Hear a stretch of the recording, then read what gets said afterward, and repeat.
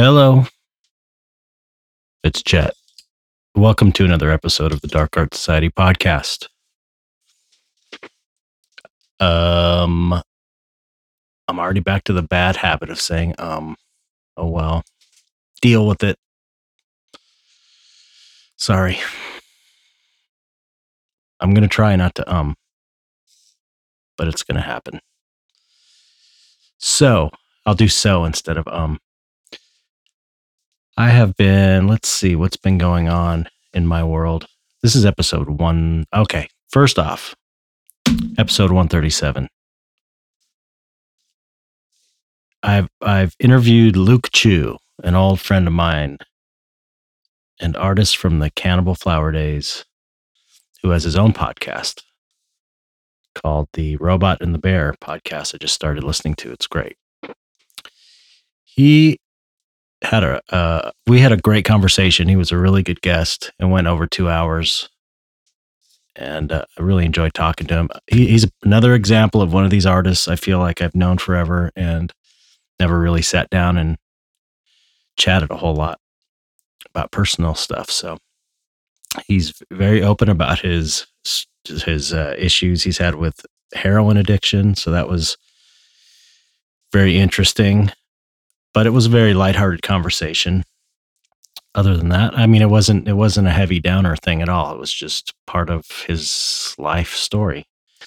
And I have a family member who's gone through this same thing and is now clean. I've never mentioned this person on the podcast out of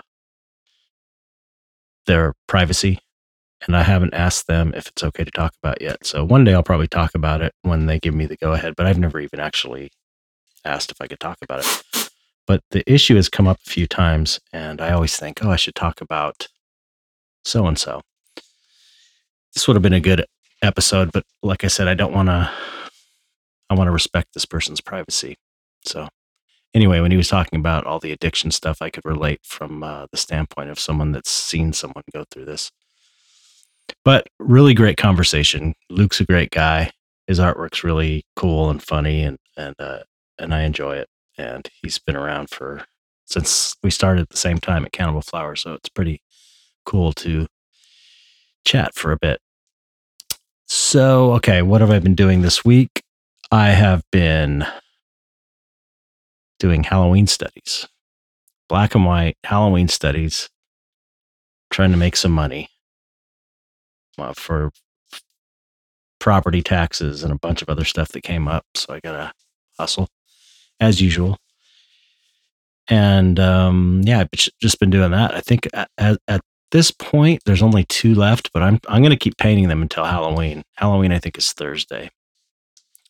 And I'm just going to keep cranking on these studies and posting them in my web store. I posted 4 today and 2 of them are gone, which is great. I posted Cousin It from the Addams Family, the old 60s TV show, and Vampira from Plan 9 from Outer Space, and Tor Johnson from Plan 9 from Outer Space, and Janet Leigh from Psycho, from the famous shower scene. So, I have John Barrymore as Mr. Hyde from the 1920 version of Dr. Jekyll and Mr. Hyde. That might be kind of obscure for some people, but I always thought that character was so cool. It's the Mr. Hyde with a cone head, really super creepy.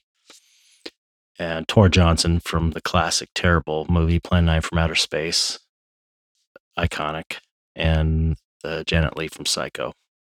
And I'm pretty happy with all these studies. So they may or may not be available as of this podcast, because it is Monday afternoon right now. I'm recording this. So that's what I've been doing.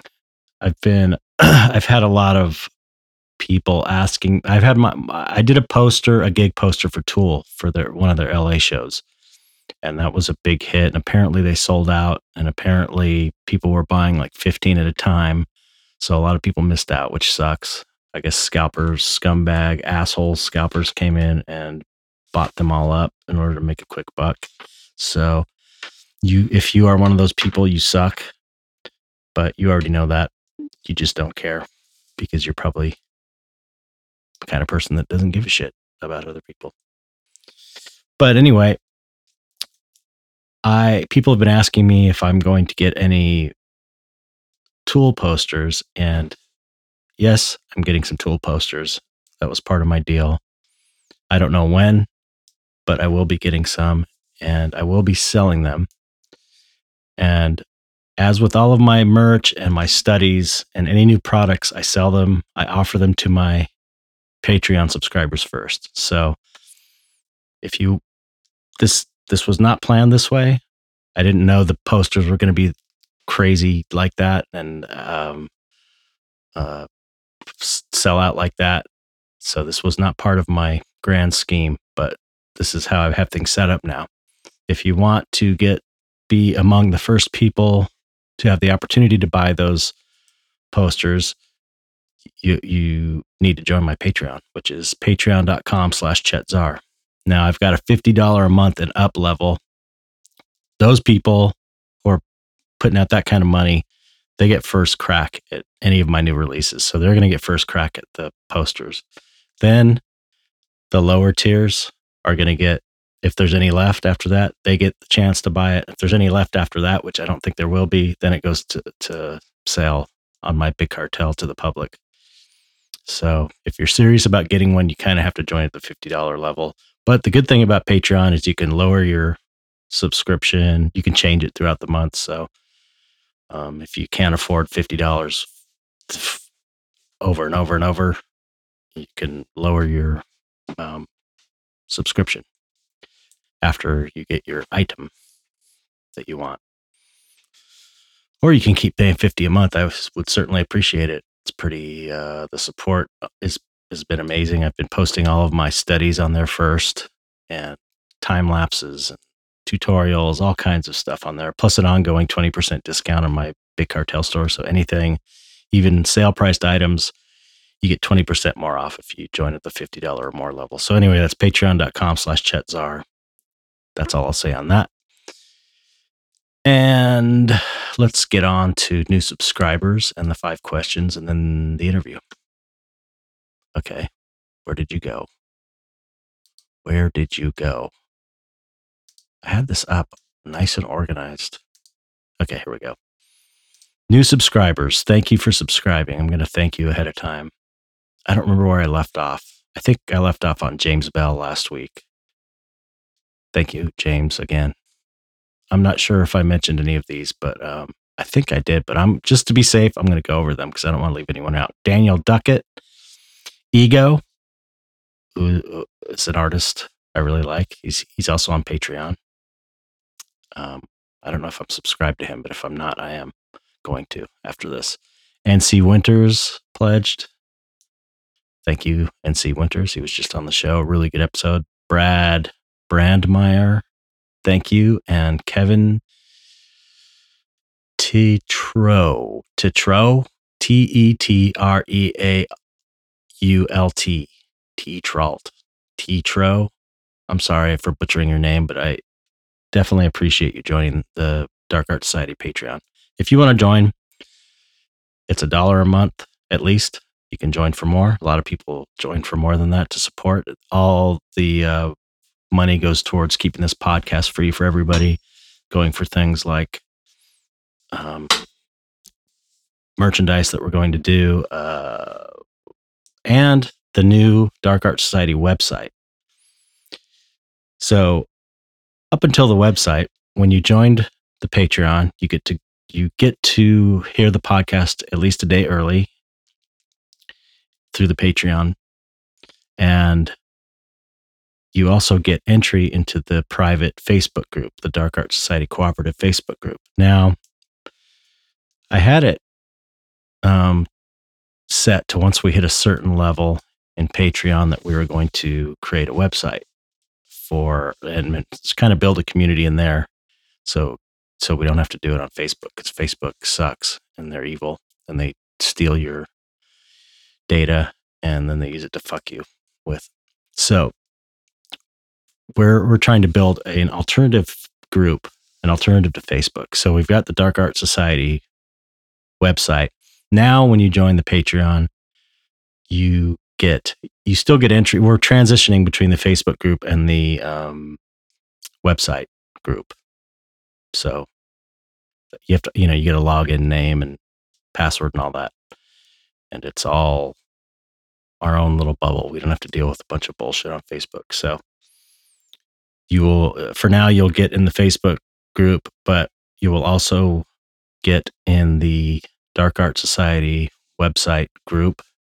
And we're trying to transition everybody off of Facebook and into the Dark Art Society website, darkartsociety.com website. So if you join up, you get entry into the group, and it's a cool happening little community that we're starting in there. So that's patreon.com/darkartsociety. At this point, Josh G he built the website and he is adding people, Patreon subscribers, manually. We have kind of a workaround. It's a work in progress, but the website's amazing. I love it. Okay, so now on to the 5 questions. I'm going to randomly choose some questions that people have asked.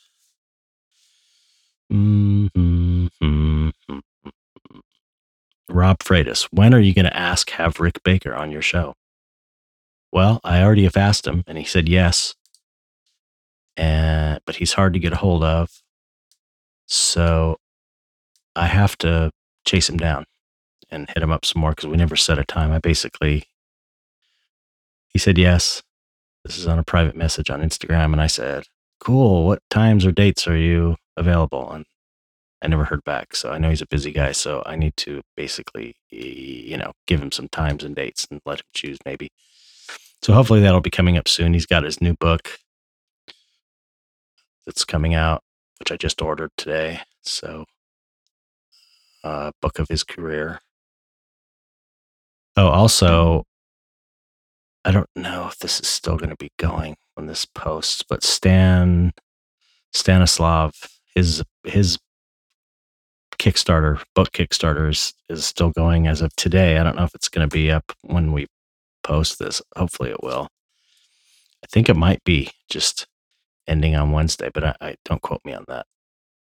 Just look up Stan Dark Art on Facebook and he's got links, or Kickstarter, Stan Dark Art. It'll come up. Okay, anyway.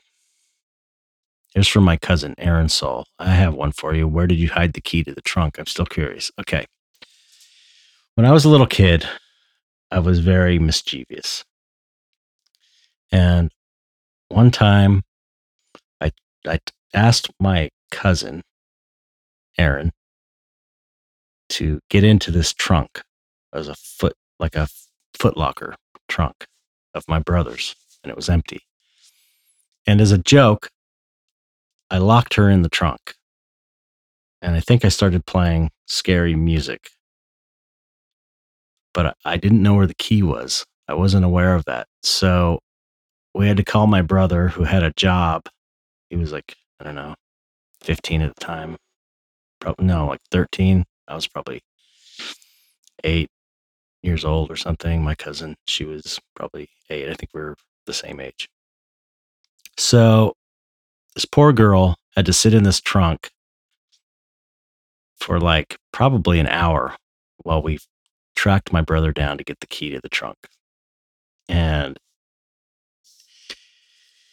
I still feel horrible about that. It was terrible. But that's the kind of stuff I used to do. I was kind of a little, I don't know, mischievous. And I think she's claustrophobic to this day because of it. Aaron, I'm really sorry for doing that. I feel horrible. If one of my kids that did that to one of my other kids, they would definitely have been punished. I don't think I got punished though. Okay. I don't know where the key to the trunk is. So I'm sorry I did that to you. Okay. Let's see.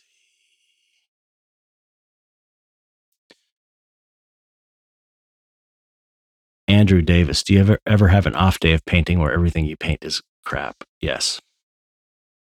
Those days are terrible. Terrible. When you have a good day, you feel good. You're all energetic. when you have a good painting day, and then when you have a bad painting day, you're in a bad mood, everything sucks. It just happens, and it's part of the deal, and you have to be resilient and just, keep working through it, and eventually it ends. Usually doesn't last more than a day, for me anyway. But if it's happening to you, just push on through and it will get better. Okay, so that was 1, 2, 3. RF Pangborn asked, how do you get out of artist block? I've said this before. I don't have artist block too often, but I have had it.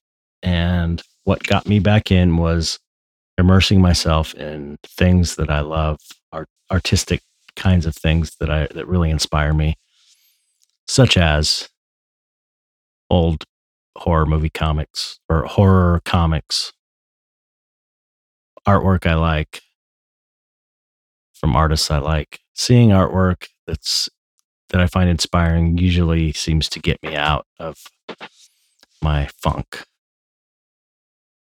And I think the key is to go into it just for its own sake, instead of like, I got to use this to get me out of my funk. It's like, okay, if I'm having a block, time to take a break, stop, chill out, and, not work and do something that's fun. And if you can do something that's fun that also relates to artwork that's inspiring to you artistically, that's one technique anyway. It's worked for me. Okay. Find a good last one here. Have to go through the nonsense questions.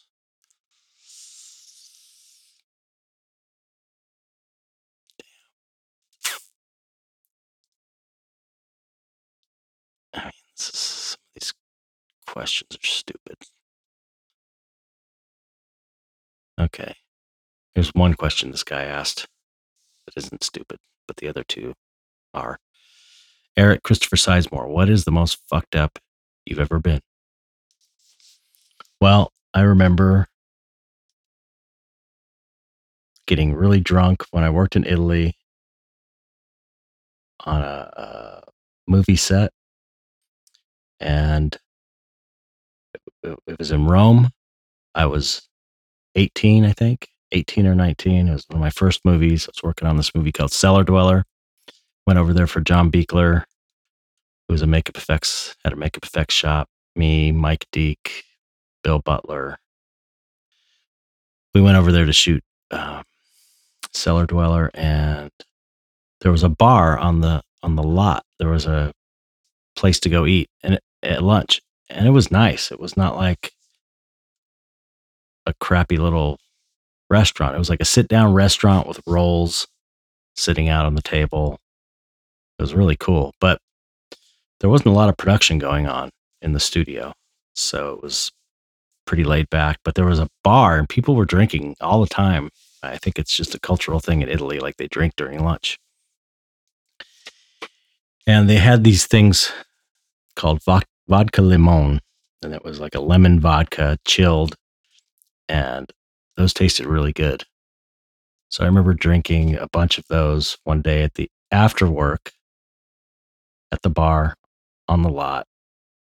And I think I was so drunk that I fell down. And then Mike Deek, the guy who was, and he was like an older guy, and he'd been there before, and I just kind of follow him around. And we got in the rental car, and I don't think he was drunk. I don't know if I'm mixing two moments up, but yeah, this might have been a different day. I don't know. I'll go with the I was drunk story. We every day we would leave the sound stage, and hardly any production was there. So it was, the parking lot was empty. So we'd take this rental car and do this like kind of obstacle course throughout the parking lot. And because there was nobody there. He'd like drive all crazy and skid, and at the very end he would do this kind of like skid out slide. I don't know what you call it, where you kind of stop and then slide sideways, and then we'd get on the freeway and drive home normally. On this day, he skidded, and we went too far, and there was like a ditch, and basically the car fell in the ditch on its side. It kind of went upside down a little bit. So that was kind of crazy. I think that's the same day I got really drunk.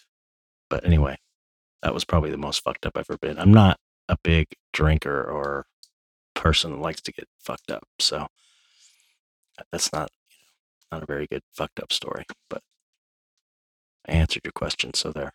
Okay. So that was 1, 2, 3, 4, 5. Okay. That's it. All right. I will mark that one off. And let's get on with it. Great interview with Luke Chu. Enjoy.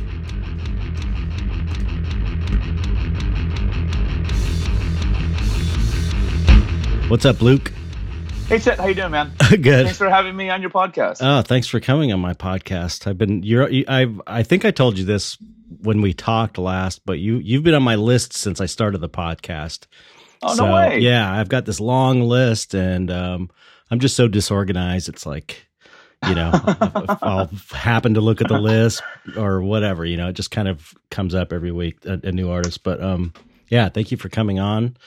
Oh, it's my pleasure. It's definitely, I definitely would like to think that my work kind of falls under that umbrella. It does. It really does. I was going to bring that up. It really does, because I can't think of a Luke Chu painting that doesn't have a dark element to it. Well, I think that like when people ask me about like what my work is, I always kind of consider it to be a study in contrast, light and dark, right? And I kind of believe that like, obviously, like when you look at my work, there's a lot of these like really cute anthropomorphized characters in it. But like when you mix it with a like heavy kind of dark narrative, it really kind of sells that narrative even deeper. Because, sometimes with like, let's just like with dark art, I think people can be kind of guarded. With the way they observe things, right? And so you walk into an environment, and you instantly kind of like sense this aura of like heaviness, and and you're, if an average like viewer might be will instantly try and like dismiss it. Right. Like, but you're hooking him in with the cuteness.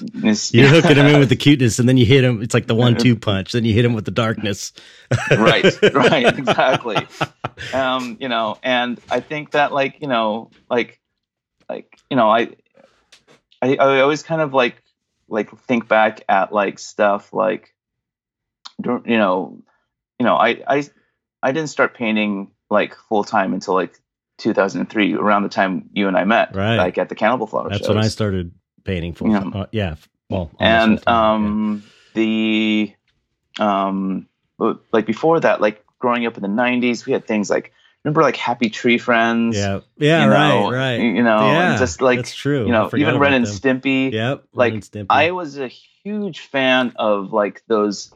You remember like you'd see like something like Ren and Stimpy, and they will have like plenty of like flat 2D animation, but then they'll suddenly cut to this highly rendered, grotesque image, and there's always those highly rendered grotesque images that I was like captivated by. I was like, what the hell is that? Yeah. Like, who the hell painted that? Like the bottom of the bottom of a coffee table with boogers, a bunch of boogers. I remember that one.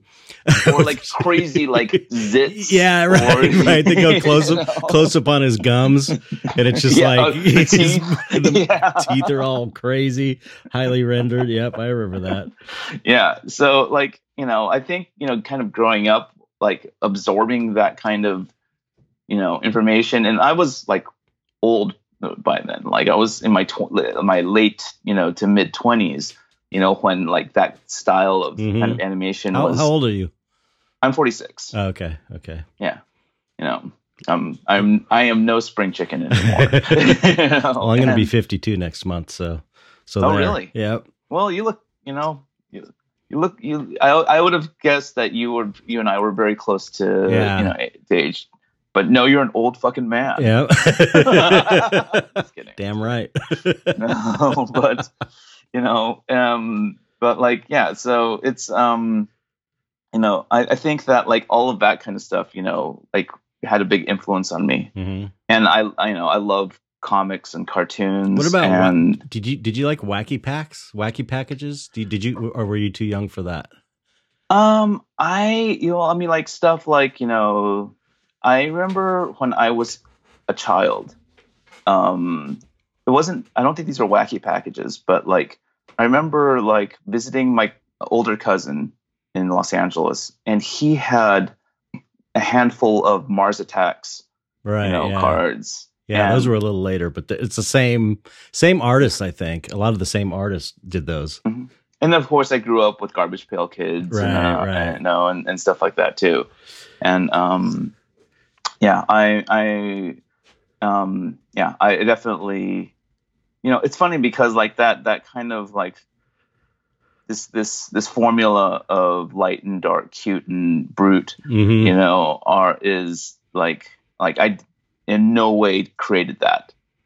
I did not create that. Like that has been something that has been prevalent, across, Western society for a long time. Right. It's just, a formula that I'm,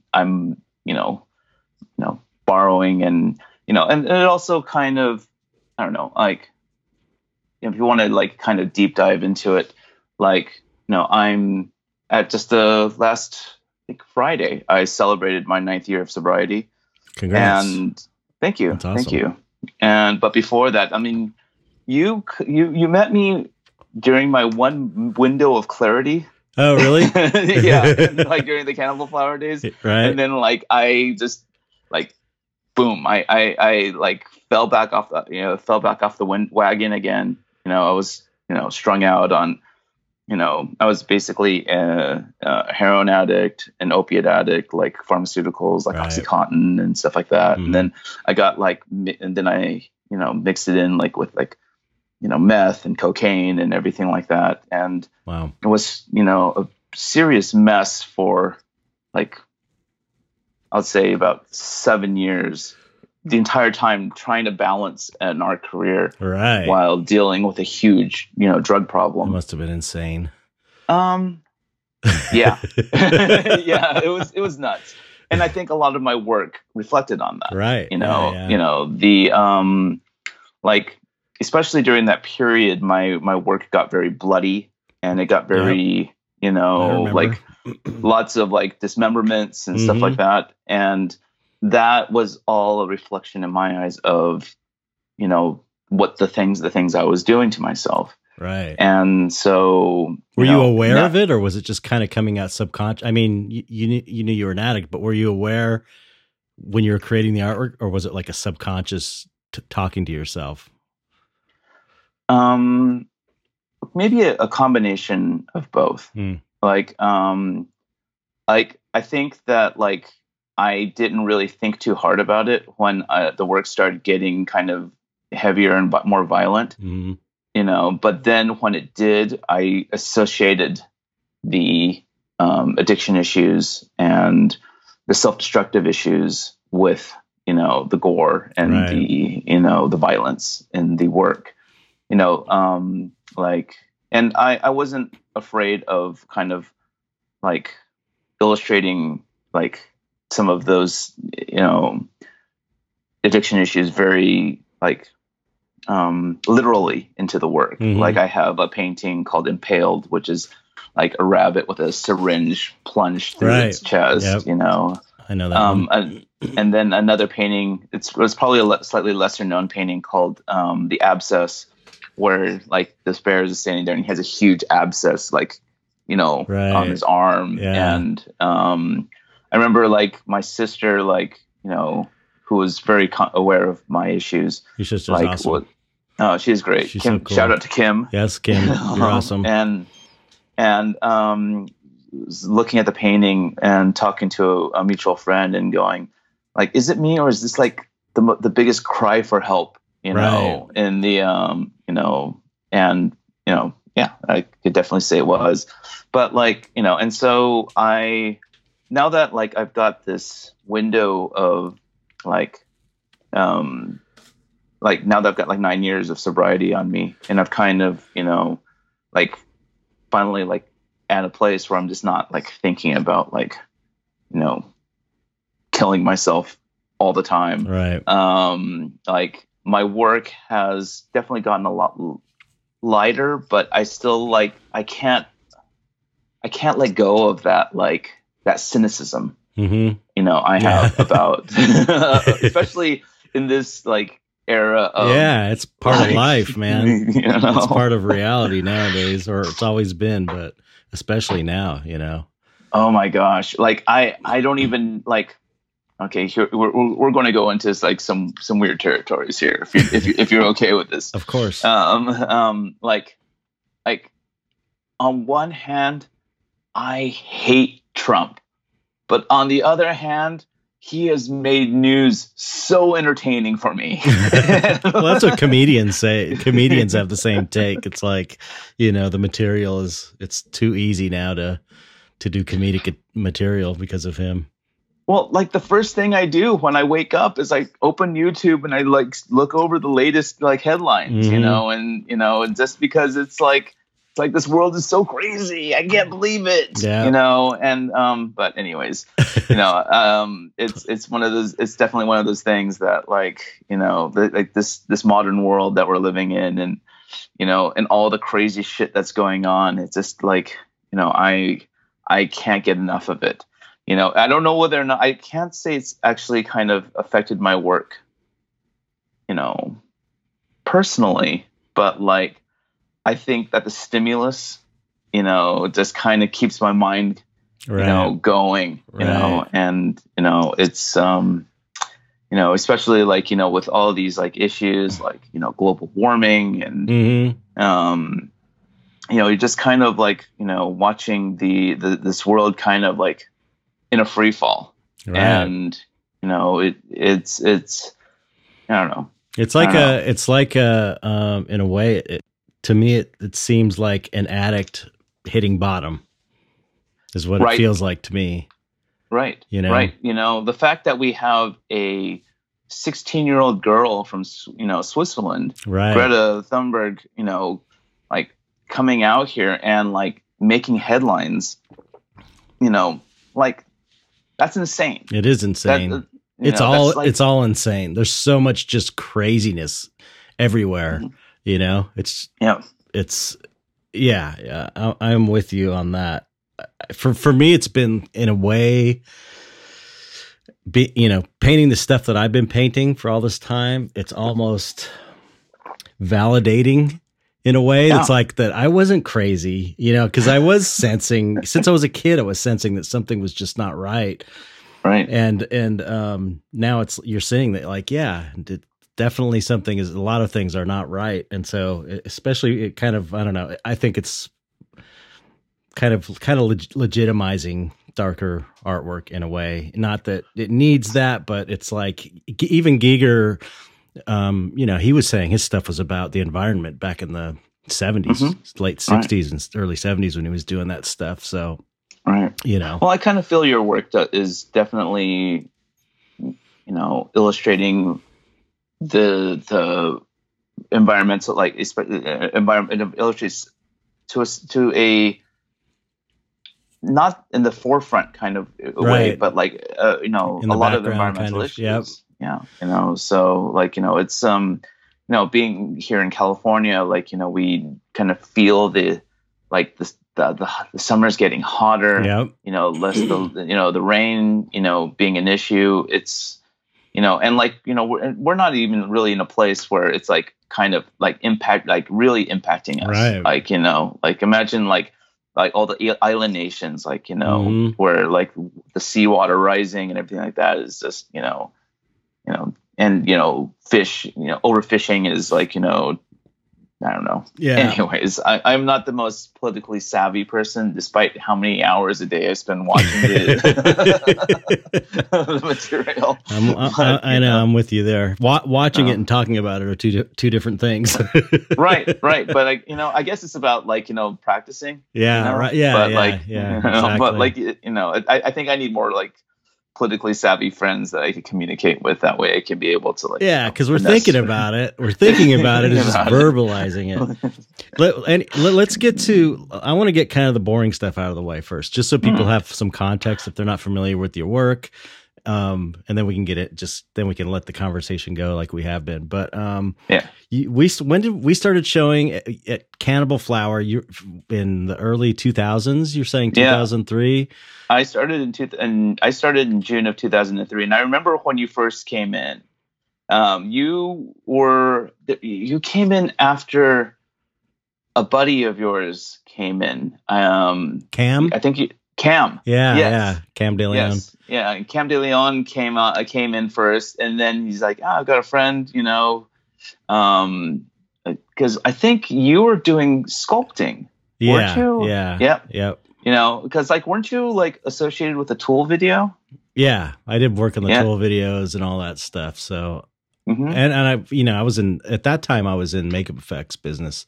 That was my day job, was sculpting and stuff. So that's what it seemed like everyone who lives in LA who does some sculpting is also doing some industry stuff, entertainment industry stuff, right? And I remember because that, no offense to the Tool fans out there, I'm just not a big Tool fan, but that you're gonna hear it. But that video blew me away. Yeah, the videos are amazing. I mean, even if you're not into the music, the videos are amazing. Yep. The videos, so I was really excited to meet you because you're associated with a project that left a big impact on me. Oh, cool. And then Cannibal Flower, in case no one's familiar, because it doesn't even exist anymore. Oh, it doesn't. It doesn't. What a bummer. How sad. Yeah, it is sad. But I think you and I also kind of came in at a real almost magical time for Cannibal Flower because remember freaking just the amount of different talent that was coming through those shows. Yeah, it was a lot of the artists that are showing now that have got a career were starting at the same time we were. Yep. It's pretty amazing. Exactly. You had Lola, you had Lola Gill. I would recommend looking her up. Yeah, her work's completely changed. It's interesting now. And then Joe Ledbetter, who became a big name in the art toy scene, was in there. Nathan Cartwright. He's got the Hive Gallery now. It was quite a time to be a part of that show. It was so exciting. I remember those days. It was so exciting. It was I remember driving out to shows and just being because it was, for me, it was my first experience in the art world. And up to then I was, the reason I didn't become a fine artist right out of high school and got into effects, I was really into effects at the time, but I felt like there was no place to show. There was no venue that would show, especially the kind of artwork I wanted to do. So it was I found a place and it's exciting and there's all this talent and, tons of people go to it and it's a big party atmosphere and, so were you working, kind of with them in the beginning? Weren't you helping them set up and run the thing? So, okay. My personal background is graphic design. And the reason why I chose graphic design was because I thought it was impossible. So exactly the same reason I chose makeup effects. To find a career in studio art. Because, I think abstract art and abstract expressionism have a place in the pantheon of contemporary art. Of course it does. Sure. But the thing is that like I don't think that way. Right. I don't communicate that way. Exactly. You know, and I remember like I always kind of tell this story about going to the MoCA and the Grand Street MoCA in downtown Los Angeles. And I was walking through the exhibition and there was this huge, like freaking 20-foot by 8-foot, like painting / photographic print maybe. And it looked like it was like black with a bunch of like colored stage lights. Mm-hmm. And I was just like, you know, like blurry stage lighty, like spheres. And I was just like, and I stood in front of this thing for a solid minute or two, kind of going, why don't I get this? Right. Like, why is this like, am I just that dumb? I think that's like, how most people feel. I think that's how the average person feels. It's how I feel too. Absolutely. And then like, you know, and I was just like, okay, you know, I just don't have what it takes to be a fine artist. Right. Plus, why would you, how could you be passionate about creating a piece like that? That's the other thing. It's like, I can't get into that. I think the passion lies in the game. And the game is selling this like theory idea. That's not fun to me, though. It doesn't sound like fun to me. That's not a fun game. I like the painting game. Yeah, absolutely, absolutely. Like, you know, and like I don't. It is not my thing, you know. Right, and so like I you know figured like this graphic design thing. I'm having fun with it, you know, and the time when I was going to school, I was surrounded by a lot of very talented, you know, designers. And so like, you know, it was just, you know, fun. But, you know, the funny thing when I was going to school was like, I started taking like illustration classes and painting classes and life drawing classes. And apparently I was excelling at them. And like, before I graduated, I had 2 professors come up to me and go like, you know, Luke, you are a mediocre graphic designer, but you are a good illustrator. Wow. You know, you should like really look into doing illustration work. And that's cool. And then another one like kind of suggested that I go to grad school, and I asked her like, where should I go to school? Should I go to like Otis or go to Art Center? And they're like, no, you should like go to like maybe like UC Davis, where, you know, it's a normal, you know, a well-rounded university kind of education where you can be able to get influences outside of just this cyclical kind of art school mentality, you know? Right. Because like, you know, one of the things that like made, you know, say your work and my work like stand out in this like LA art scene was that like at the time, especially like in that 2003, 2005 window, was everything had that like Art Center stamp on it. Like, oh, that's Art Center. It's got like some typographic element going on there. And it's got like various different like stuff going all over the place. And it's got drips and like raindrops all over the place. Right. I know exactly what you're talking about. It was all this kind of like half-baked Jeff Soto, Nathan Oda kind of stuff. Right. Like, no, I'm not saying Nathan Oda and Jeff Soto are half-baked. Their work is beautiful, but it's like a half-baked version of what they're doing. Yeah. You know? People were jumping on that bandwagon because that was selling. I think it was the Clayton brothers too. Yeah. It was a very Clayton Brothers kind of thing. It was like a very polished Clayton Brothers kind of like look, you know. And so, and we kind of like both you and I kind of come in with this very stark, minimalist, you know, portrait-y kind of work that like, you know, was very different from, you know, what was going on out there. And it helped us stand out. Yeah, I agree. You know, so, and now we just have to like, you know, shoo off all the biters. Well, it's a sign of success, I suppose. I'm just kidding. Actually, I can honestly say like I have not seen any other artist who does work that resembles either of our works. Yeah. Like, have you seen like a bunch of like, I mean, I haven't seen anybody ripping you off, but I've seen some people kind of ripping me off a little bit. But really, yeah. But like, I'll send you some links. There's a difference between fan art and art inspired by. Like, right. Like I'm sure there's tons of like fan art of your work. Yeah, like people borrowing your character designs and borrowing like your your compositions and stuff like that. It's all good.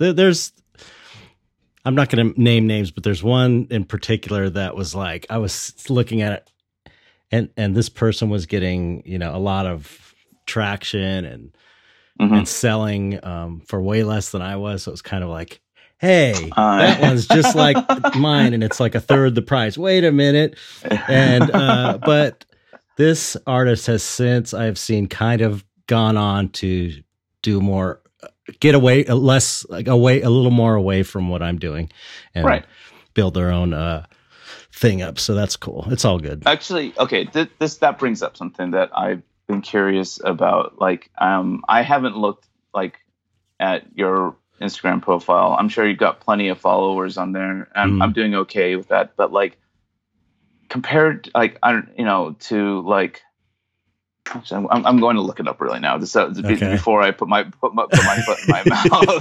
Just because, like, you never know. Like, okay. Oh, you're doing great. Yes. You're doing a lot better than I am. Well, you have to listen to episode 110 of the podcast. Josh G, this guy who works in social media, who knows, he's the guy from Creep Machine, the Creep Machine blog. He started the Creep Machine blog. He's also helping us with the Dark Art Society website and stuff like that. But we did a whole episode where he's basically, here's how I got 300,000 followers organically without paying for them on Creep Machine Instagram, and he basically lays out all the steps you need to do if you're interested in. I am interested in that because, like, I've been hovering at about like, in the 40s, right? And like it's not bad in my eyes. No, but it's not bad great. at all. Yeah. No. If you do everything he says, you will see a huge jump. It takes. Please tell me it's not posting every day. It's posting, it's posting twice a day. You're at the proper times. It is putting stuff in stories. It is the way you use hashtags. It is the way you compose your pictures. It's a lot of different things.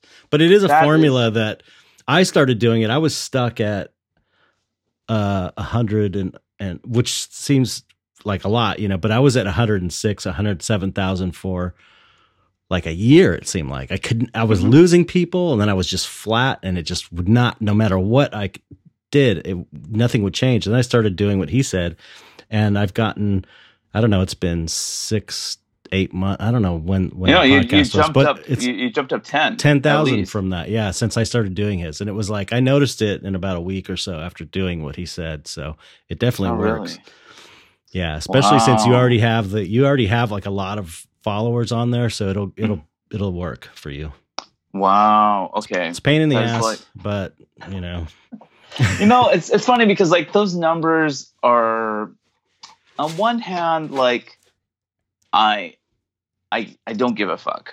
Like, it's just like, I'm just happy to have people following me and people who care and people who, even if it's only about like 3% of the number of followers. That's the point. That's the point he makes on the podcast, is that it's not about how many followers you have. It's about how many engaged followers you have. So it's about the people that are commenting consistently and the people that are liking your things consistently. And that's like a small percentage. So you can have hundreds of thousands of people on there, but if, nobody's commenting or liking or buying from you, then they're not engaged. So it's really the engaged ones you have to interact with them as well and respond to their comments. Well, I will reply to questions, and I will like comments. Right. I like almost every comment, but like I had a friend tell me like, oh, you got to like interact with every single comment. And I'm like,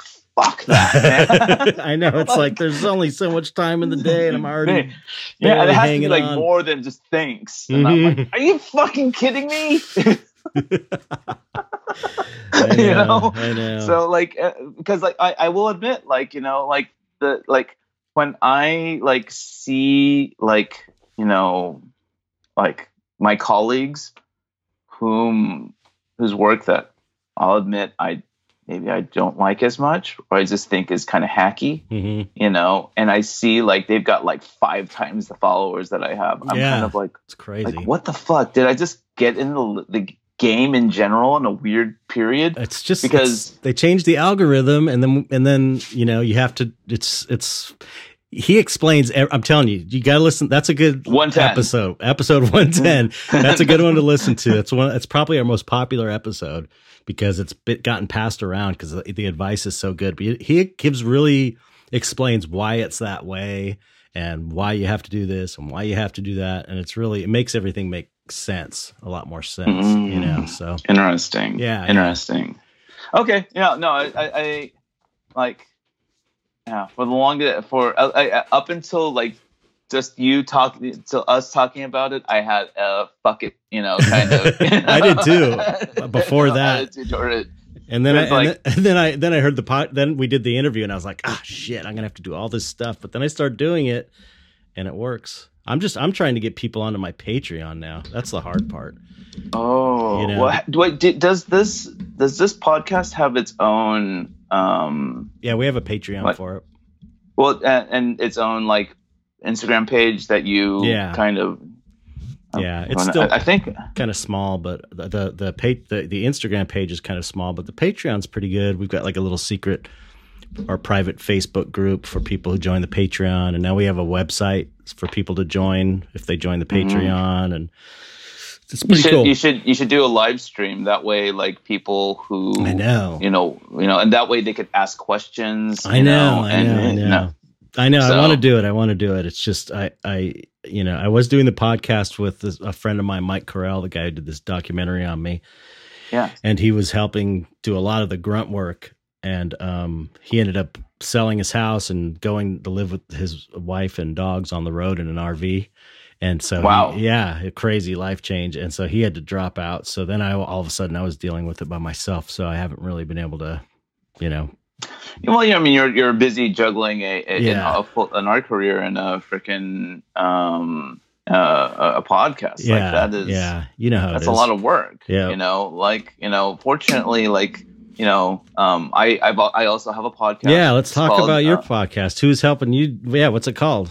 It's called Robot and the Bear. Robot and the Bear. And Robot and the Bear. And Robot is Eric Nakamura from Giant Robot. Mm-hmm. And Bear is, I guess, me. Yeah.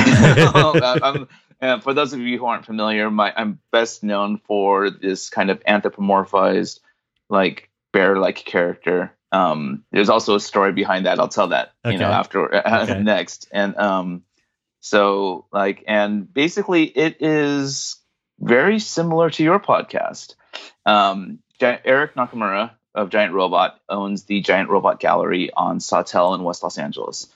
And, you know, so we have this kind of dynamic between a gallery owner and an artist. That's a cool idea. That's a good idea. You know, yeah. And we talk a lot about like, you know, we talk a lot about like what's been going on, you know, what it's like, you know, being a gallery owner versus being an artist. Like, I don't know, do you remember, like, I'm sure you remember this, like in the early like 2000s, like before the recession, like there were so many artists out there that were like, fuck the 50% commission. Yeah. I'm going to open my own gallery. Right. Yeah. And, you know, I'm going to do it right. We're going to do it right this time. Then, you know, and where are they now?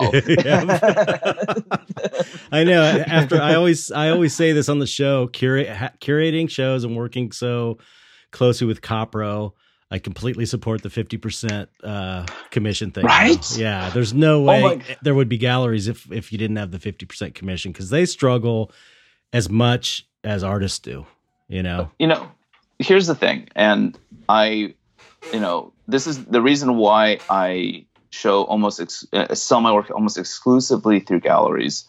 And I don't sell my. If you're like a VIP like collector, mm-hmm. and like have spent like tens of thousands of dollars like buying my artwork, then I will consider mm-hmm.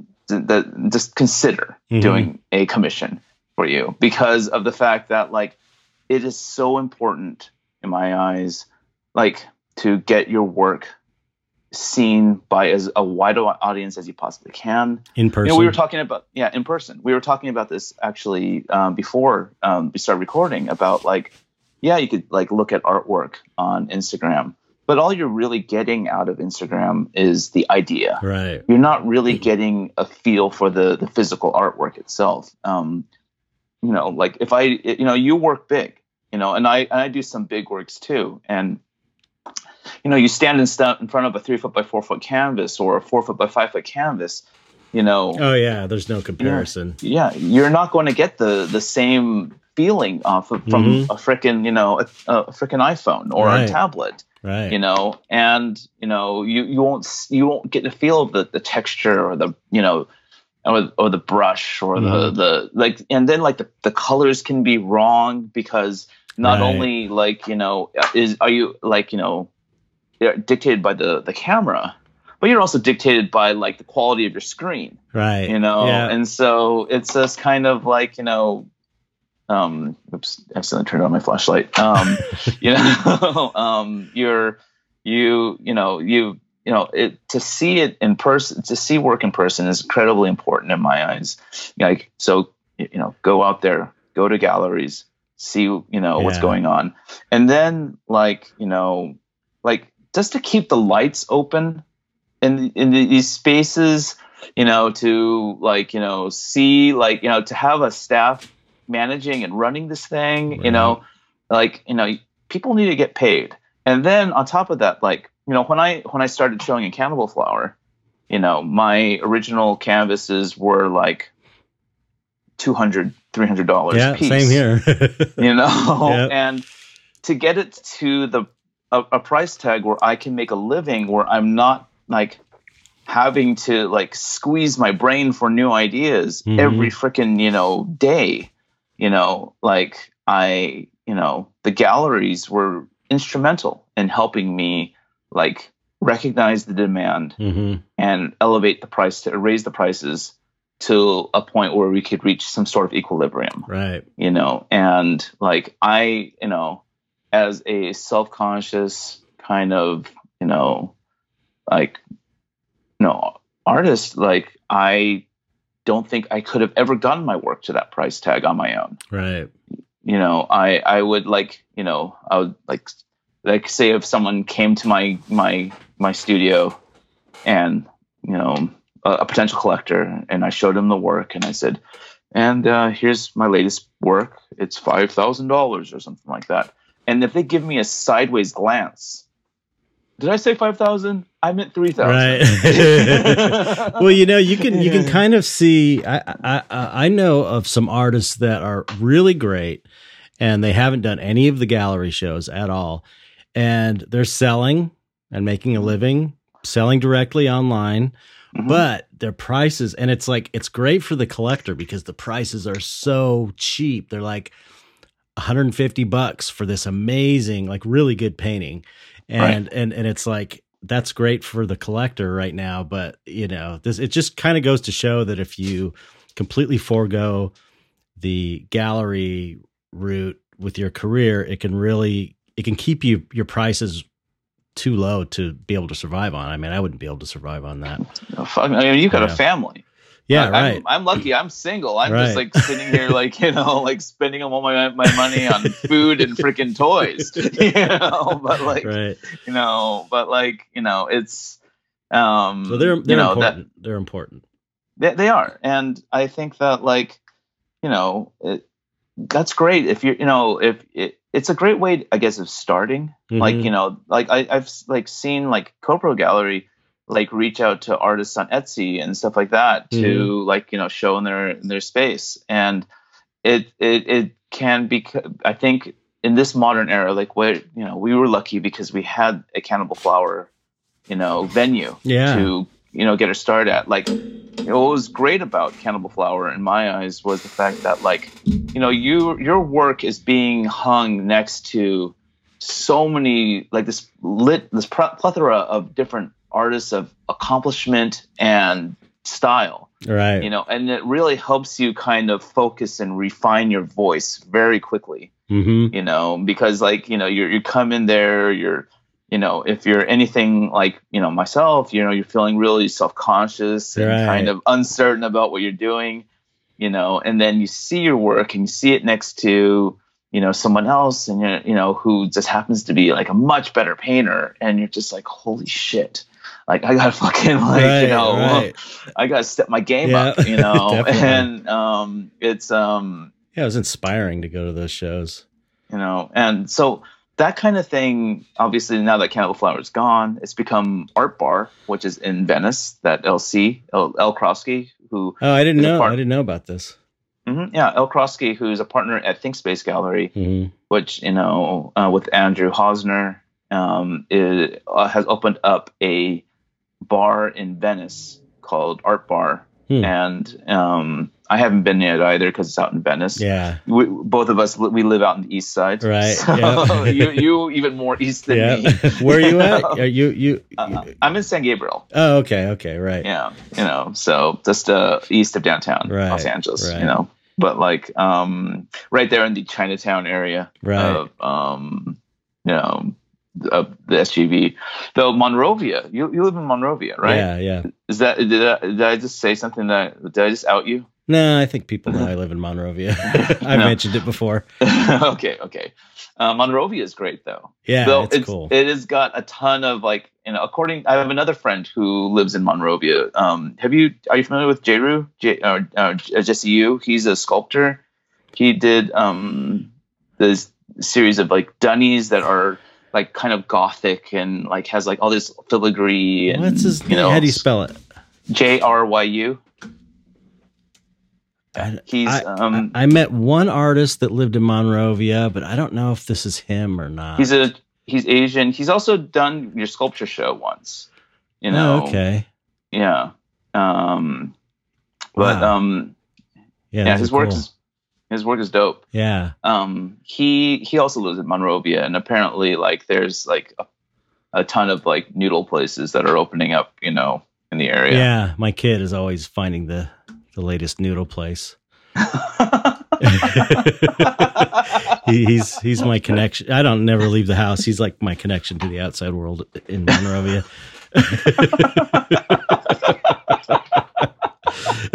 Yeah, I want to go to that place. Remember that place that we went to and we met up at that like a dumpling house. It was like a group of us went. Do you remember that? It was like 10 years ago, maybe, or vaguely. It was in San Gabriel. It was really good. It was like real kind of open and big, and lots of people were in there. Wow. Din Tai Fung? No, I don't think I've been to a Din Tai Fung with you. I do recommend Din Tai Fung. If you're ever in Southern California, go to Din Tai Fung. Din Tai Fung. Where is the best. There is one in the Santa Anita Mall. Oh, okay.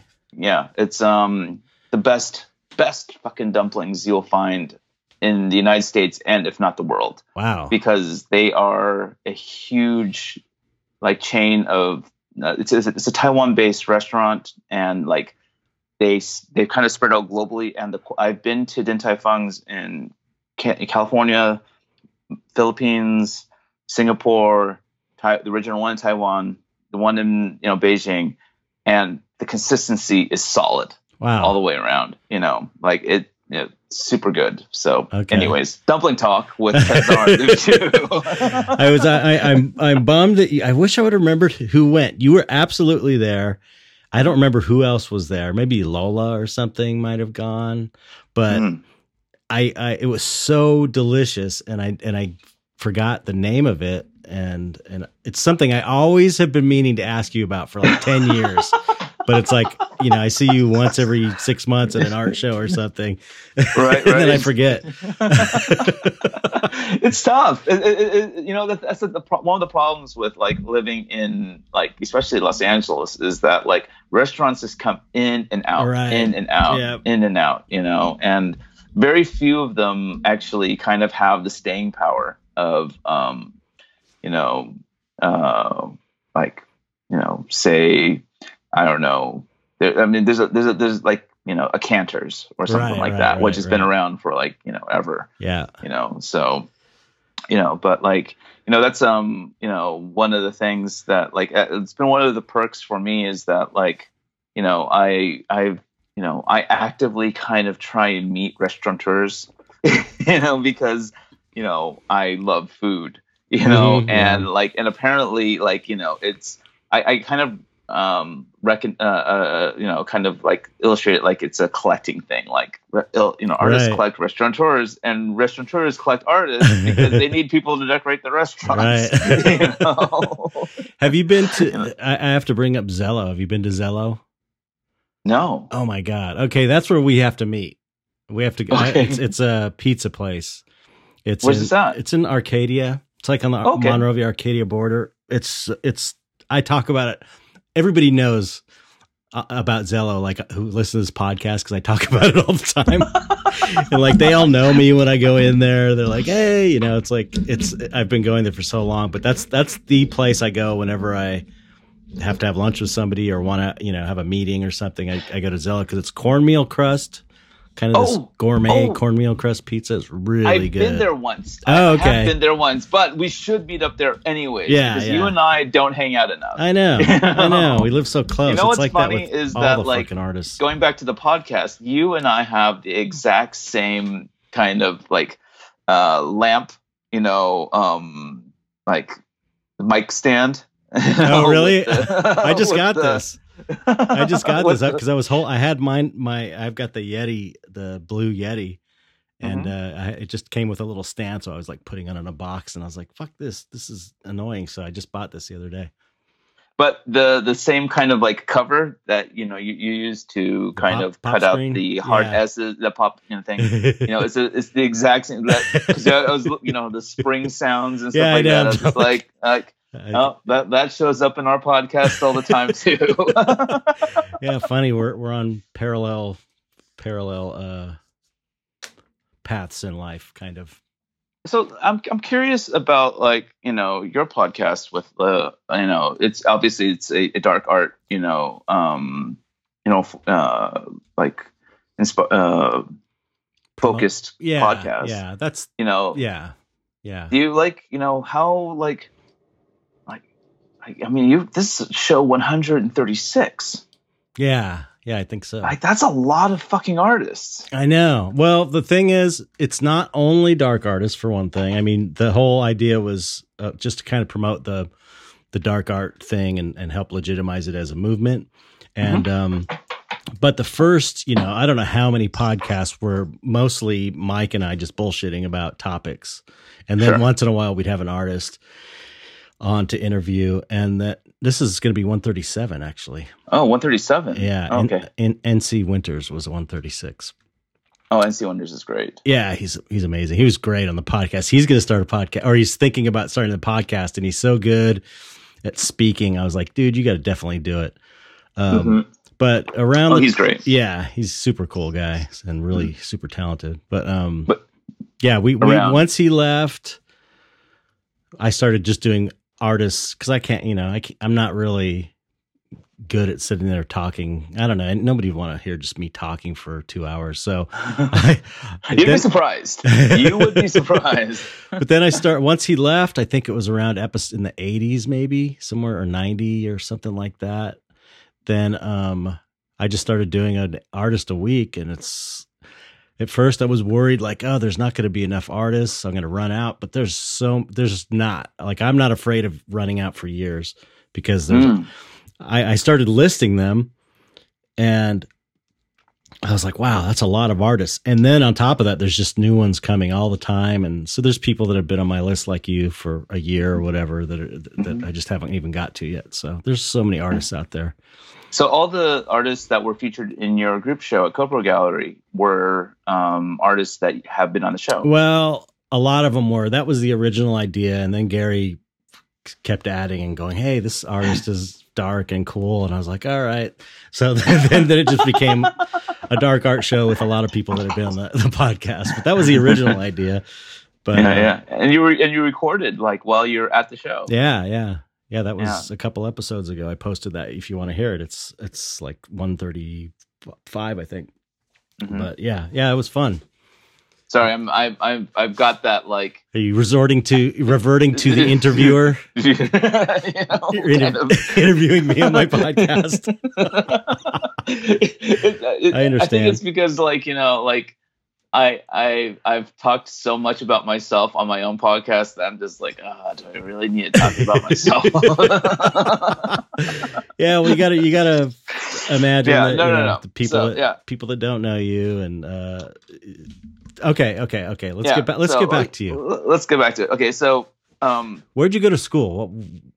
That you didn't mention. I went to Cal Poly San Luis Obispo. Oh, okay. I grew up in the city of Fresno, which is a shithole. Mm-hmm. I've heard. If you ever have the unfortunate, pleasure of going to the Central Valley and, you look around in that wasteland, which was, I think, nice in the 70s, but like it just kind of it got really gangy. There's a lot of gangs out there, mm-hmm. and it just kind of went to shit. And I went to Cal Poly San Luis Obispo, which is in the Central Coast, and is probably one of the more nicer parts of California. Mm-hmm. It's right between 3 hours north of Los Angeles, 3 hours south of San Francisco, which was nice because it gave me the opportunity to kind of go up and down to like LA and San Francisco for shows and stuff like that. Mostly music shows, because at the time, I just kind of did not I was not a big art person at the time because I was a design person at the time. Right. And I went to school there, and it was weird because it was this really conservative small town kind of university environment, and it was they had a huge Young Republicans kind of group there. Weird. And I was like, I do not want to be here. This fucking this university sucks, but then there was a student in the photo department who had a show in the library there. And I forgot what his name was, but he later on became he later on was the photo director for Big Brother magazine. And then he went on to being the art director for the Larry Flint Publishing and stuff like that. But he had this photo show, and he was doing these gigantic 3 foot by 4 foot photographic prints of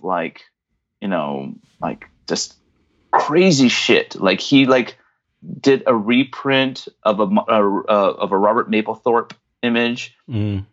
It was his self-portrait. In case you're not familiar with Robert Mapplethorpe's self-portrait, it's a photo of Robert Mapplethorpe with his back to the camera, his legs spread, a bullwhip coming out of his asshole, and him kind of looking back. And this is in the fucking library of one of the most conservative campuses in fucking San Luis Obispo, and then he had another one, and he had a photograph of a mutual friend of ours, Chris Pontius.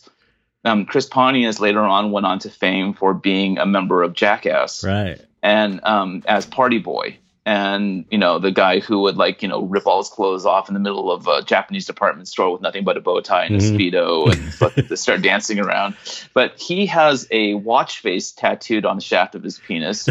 And one of his favorite party tricks was to drop his wrist down, around his crotch, and then wrap his penis around his wrist and go, "Hey, what time is it?" Anyways, he had a picture of a close cropped in photo of him doing the watch face thing, and then he had another one of him with a tiny kitten sitting, on his naked crotch. And I was simulating the idea that he is, I guess, fornicating with this tiny kitten. Uh-huh. And there was these gigantic photographic black and white prints with chemicals splashed all over the place, and it looked like it was tiled together, a bunch of different photos tiled together, and some of them were off and some of them were registered and everything. And I was just if this guy can fucking have a career, can do a thing in this fucking campus, then I can. And so I decided to stick with it. And, it was, because if I dropped out of Cal Poly San Luis Obispo, I didn't really have anywhere else to go but back to Fresno. And, San Luis Obispo, is kind of like a paradise in California. Yeah, it's really nice there. Oh, it's beautiful. Like, you're 15 minutes north of Morro Bay, 15 minutes north of Pismo Beach, 15 minutes south of Morro Bay. If I'm not a beach person, but it's beautiful out there. Yeah. And so I stuck through it, and that's kind of where I discovered, my ability or talent or whatever to draw. And so I lived out there, and then before I graduated, I got hired by a company called the Ernie Ball Company. They manufacture guitars and guitar strings. Yep. At the time, Sterling Ball, Ernie's son, was taking over the company. His name is Sterling Ball? His name is Sterling Ball. Wow. Yeah. I guess his dad had a sense of humor. Oh, he definitely had a sense of humor, because one of his first one of the big illustrators that he hired, when he was still like a kid, like in Southern California, was Piz. Oh, wow. The Ernie Ball Company always had a kind of focus on fun cartoonish. That's true. I never thought about that, but I used to buy those guitar strings all the time, and it didn't click until now that they had those cool drawings on there. And before that, it was a guy who used to work for Disney. I can't remember his name, but he was from that entire 1960s era Disney stuff. Who's the one female illustrator that everyone loves? I can't remember. I'm not a Disney head. Yeah, I'm not really either. No, so but the person, there's this one woman who did I think she did a bunch of Cinderella kind of stuff, and it's very flat and 2D and stylized, right? But a lot there was at the time Disney had an army of crazy super talented artists, illustrators, and Ernie Ball hired him, and then they hired Piz, and then I guess not to put myself up with giants, but I kind of came in in the mid to late 90s, and ironically amazingly in the first year I was working there, two of my I did a bunch of t-shirt designs, and they got chosen to be in Communication Arts and Print Design International Design Awards, which was at the time when I was going to school kind of my wet dream was to be featured in that magazine, because I would stare at the magazine and thumb through the pages and basically steal ideas from all these real working designers. And that's basically kind of how I discovered Gary Baseman and all these other kind of bigwigs in the movement that we are, right? The wider movement that we are a part of, right? And so the what's it to say? But while I was in San Luis Obispo, time to get back into the darker side of it all, I was introduced to, I was bored because this is a small town, right. And I got tired of drinking myself to happiness. I kind of started hanging out with a bunch of locals, and next thing you know, I got caught up in the first big wave of Purdue Pharma's OxyContin right. push, and then that was a big fucking mess, and I got strung out through that, and then eventually and at the time there was a bunch of crank being sold around here around San Luis Obispo, and I was doing really crappy quality crank, and wow, and all that shit, and got fired from Ernie Ball. Oh shit, what a bummer, man. And it was working fortunately Sterling and I are still friends, and I'll and he knows does he know you're sober and all now and everything? Yeah. Oh, good. Yeah, he does. That's good. And he like, I still go out and like, hang out with him once in a while. Oh, cool. Like, and talk, and, we're still friends, and, we keep on talking about doing a project together, but like, it's, kind of like tough to kind of take on, like, to shift gears to doing something completely different, right. But like, so I, I retreated to Los Angeles in 2003 to kind of like just, get away from the self-destructive cycles that I was in. And so you left there to get away from that whole scene? You came come to LA? I came to LA where my parents lived. Oh, okay. Cool. And right. That's when my one college friend that like I was like still really good with was living out here, and she introduced me to some of her friends who had shown with LC and Cannibal Flower. And I was like, oh, cool. This is, and I was trying to find work, and I was like, and I took the advice of my professors, like look into illustration, but like, I had no idea how to, right. Like, what does that mean? Look into illustration. It's like, okay.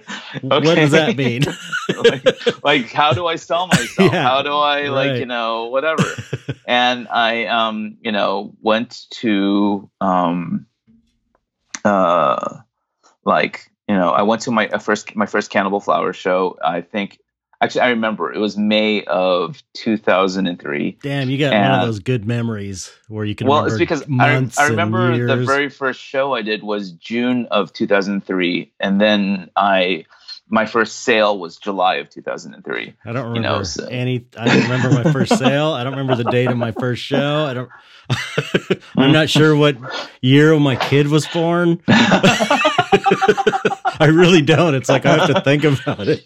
I always count his age backwards to figure it out. I just don't have one of those kind of memories. All right.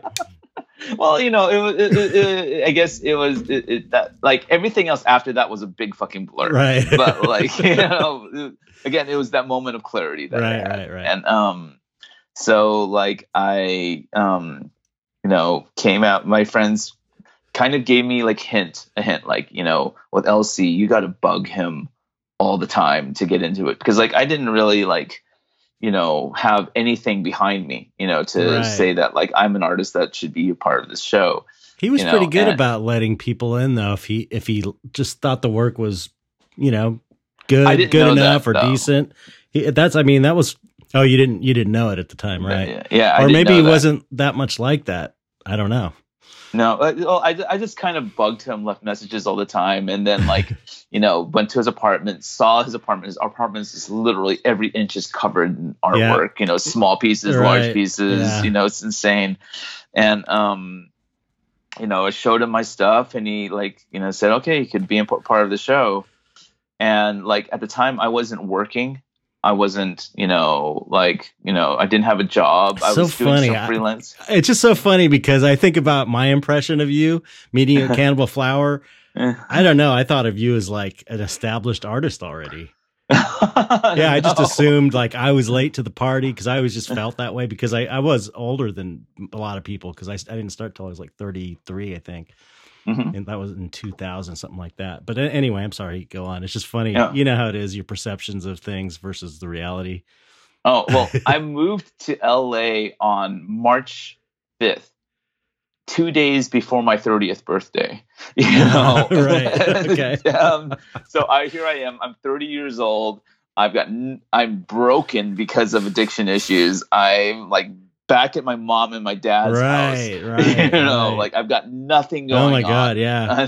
So like, did you have your style? The what you were doing? Well, I mean, I had like through the classes that I was taking, like one of the things that a teacher kind of suggested to me was like, in our life drawing classes, is like we would take like long sticks and like dip them in ink, and then like, from a distance, like a foot, between the canvas and the or the paper and the hand, we would try and draw. Oh, that's a cool idea. The form, and like you'd get these crazy loose ink kind of like things, and it was like I was so in love with like this raw like like thick and thins and like, kind of, at the mercy of like how the stick holds the ink, right? Kind of thing. So that was one of the things that I held on to. But like, I did not know how to paint for shit. Wow. I did not know how to paint for shit. So that's the reason why my characters are these white colors, is because like at first I had the like, okay, well, white implies innocence, right. And meanwhile black implies not innocent. So, since one of the themes that I loved playing with was the Innocence Lost theme, having like these white characters and, kind of like makes it easier for me to, like paint these things and, whatever. But like, I did not know how to shade, for shit. So what I would do at the time in the beginning was I would literally like graphite, like render with graphite the edges, and use my thumb to blend over the paint. Over the paint. Oh, wow. Which is hey, it's being resourcureful, it's being creative and resourceful. I just didn't know, and then like I would like use the loose ink to line my work at the time, and then I would top coat it with like a matte finish, and it would like just bring it all together, right? And it took me years to finally get to a point where like, and I'm still learning how to like do the shading and blending and stuff like that, and but like it's and I paint with acrylic paint because I don't know, I just like being able to kind of like go over the work very quickly, with a different thing. The speed is convenient. Are you oil or are you acrylic? I'm oil. Yeah. I started with acrylic, so I do know how to paint in acrylics, but a few years back I was like, I'm going to try and do 50% acrylic and then finish it in oil, and then I started doing the acrylics. I was like, this dries too fast. I can't deal with it. It was so hard for me. Like, it was drying on my palette, and it was like, wow, you take that for. I just got in I came from acrylics, got into oils, and it was like, I didn't know what the fuck I was doing. It takes forever to dry and blah, blah. I had to try all this stuff. And then I finally got my process down to where it dries overnight. So I got into this kind of habit of doing everything in a sitting that I wanted to get done, or as far as I could, then letting it dry, then going back the next day when it's dry and do another layer, which is kind of still how I paint today. So it's just a different way of, it's not like you can do it in a few minutes, with a hair dryer, which is great about acrylic, but I love the feel of oils. And well, your work lends itself, like beautifully with oil paints, and you get like, I mean, it makes sense to, do to do oil work with your work. Though I've been kind of thinking pretty hard about oils recently. It's not so because fun, I want. Man.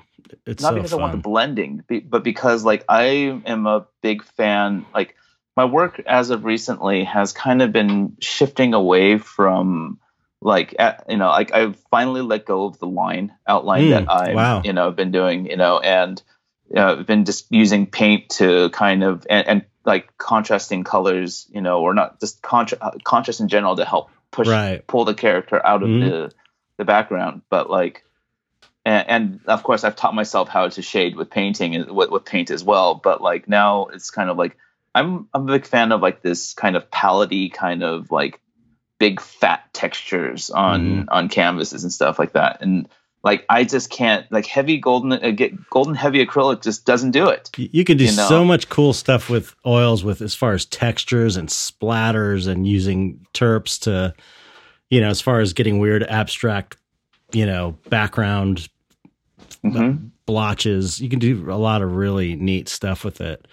I don't know. It's worth checking out. You should come by and we should play one day. And I would love to. Absolutely. Actually, because I mean, I took one, like, back when I was still in like high school and in Fresno, I took an oil painting class. And so I kind of understand the basic mechanics of it, but like, I just never like, I haven't been there yet. I haven't gone there yet. You know, it's so fun. It's fun. You know, it'd be great to see like how like, you know, someone would, because like what I was doing in that class was like, here's an oil painting, a finished oil painting, recreate that painting, right? You know, and I'm just like, this sucks. I fucking hate it. The main thing I tell the people that haven't painted in oils before is use a medium, use liquid oil medium, because that you mix a little bit in whatever paint you're painting, just a tiny little dab into your paint, and then it dries overnight. Because that's the sticking point for a lot of new oil painters, is they can't deal with it they paint really thick, they don't use a medium, and then it takes like 2 weeks to dry. But if you do, you know, use liquid in it, and I paint kind of thin, so it dries overnight easily. Yeah. Sometimes I could put it in front of a heater and dry it in like 30 minutes or 40 minutes if I have to also. I mean, you need like a turpentine-ish kind of medium, regardless, to break up the paint. Yeah, but I use mostly to thin my paint. I use liquid. It's like, because it's like a dryer. You know, it works as a dryer, but it also works as a thinner. And it's great. That's when I figured out liquid. I was like, oh, that's oil painting. Now I get it, you know, because you know, in the modern day, you got to have stuff done. You can't wait 2 weeks for a layer to dry. No, that's the reason why I don't frame my artwork. Right. Like, it's like it takes so long to, like, you know, find a framer who can belt all the pieces out, like, you know, timely, like, right. What? Oh, I'm gonna need a month to get everything done. I'm like, I've got a show next week. Luckily, I got a framer that will do that in a pinch for me. Van Nuys, yeah, Hadass, he's awesome. It always kind of feels like, you know, it's the reason why I like when I first started painting for Cannibal Flower, I immediately went to cradled ampersand boards, you know, because it was just like, all right, these are ready to go. These are ready to hang. You know, like, I don't need to, like, you know, worry too hard about, you know what, a tip for those those cards. We usually have them resting on top of the microphone. Oh, but these microphones, though, you're supposed to talk in the side and not in the top. That's what it said. That's what it says. Let me see. No, but we just have it like kind of like this over it. Yeah. Okay. Yeah. We don't smush it down. We let the lip of the guard like just hang off of it, and it'll just hold. It'll still work. You know? Okay. Yeah. I'm set with my pop screen now. Thank you. In case you guys aren't, like, you know, didn't know, we record this with video. You know, though. Obviously, right. We can see each other talk. So he's watching me fumble with my pop screen. It keeps falling off. You know, and but, like, you know, so I just wanted to give him, like, you know, an amateur tip. Yes, you know, I appreciate it. I still consider myself an amateur in podcasting. I only have. Well, I think we're going to be on 37. You know, with this week. Yeah, I think they say you got to make it to 40. That's the most podcasts fail by 40 or something like that. So if you make it past 40, you're good. That's what I've heard. That's the goal. So we'll see. I don't know. One other great thing about oils that you don't get with acrylics that I love is you can paint an underpainting, have it dry. You can paint all your values, you know, your darks and lights. You can kind of do a whole painting in black and white, and then glaze in color, transparent glazes of color. But you can paint it on, and then if you don't like it, you can wipe it off completely. Really? Yeah. I've got on my Patreon, I've got a really good tutorial about that, where it's like I'm showing basic glazing techniques, and I tried different colors because you can paint it on, and it's like, I don't really like that. And you just wipe it off. You could use a little bit of terps or whatever in a rag and just wipe it and start like some sort over. Of solvent but doesn't it, like, you know, get caught up into the tooth of the canvas? Not really, no. And if you're working on board, it's less of an issue as well, unless you've got like really a lot of texture in there. It can, but yeah, it's great. It's great. And if you paint, you can paint over stuff, and if it's not working, you just wipe it off and start over. It's great. So okay, you know what? let's talk a little bit about technique, because you just mentioned something, because I've got questions. Okay. And that is underpainting. Mm-hmm. Like I do not underpaint. I just kind of go straight on. I will like transfer the what the way I usually do things. I'll sketch it out in my sketchbook. I will either take I used to scan it in on a flatbed, but now the phones are so good, I can just take a quick shot with my phone, and then I'll open it up in Photoshop. I will size it up, pop it in, tile it out, and then like print it up on a laser printer, like tape the pieces of paper together, drop it over the canvas, and then put a piece of transfer paper underneath it, and I'll just sometimes I'll paint I usually gesso black, because I like that like dark to light kind of thing, and my work is generally kind of dark anyways. And then because I found that like black carbon paper is really hard. It's tough to transfer from the black carbon paper, but using a white carbon paper, like because the carbon paper is, or the white transfer paper, the white is so kind of almost like crayon-y and chalky, like sketch transferring over the general idea is pretty, like it comes up really clean and noticeable, and then I'll just start like like doing filling it in, or that's cool. But like, so underpainting why? That's what part of it is. That's just the way I learned. That's the way my dad used to paint, so I grew up around it. It just seems like a step, an extra step. Right. It's also like I like to have areas that are, I'm a big Frazetta fan, and Frazetta did a lot of those amazing underpaintings, and he has that the underpainting showing through sometimes where he hasn't even touched the paint there. He's painted, and there's like this, you get this really transparent underpainting showing through in certain areas, like in shadows and stuff. So I like to do that sometimes.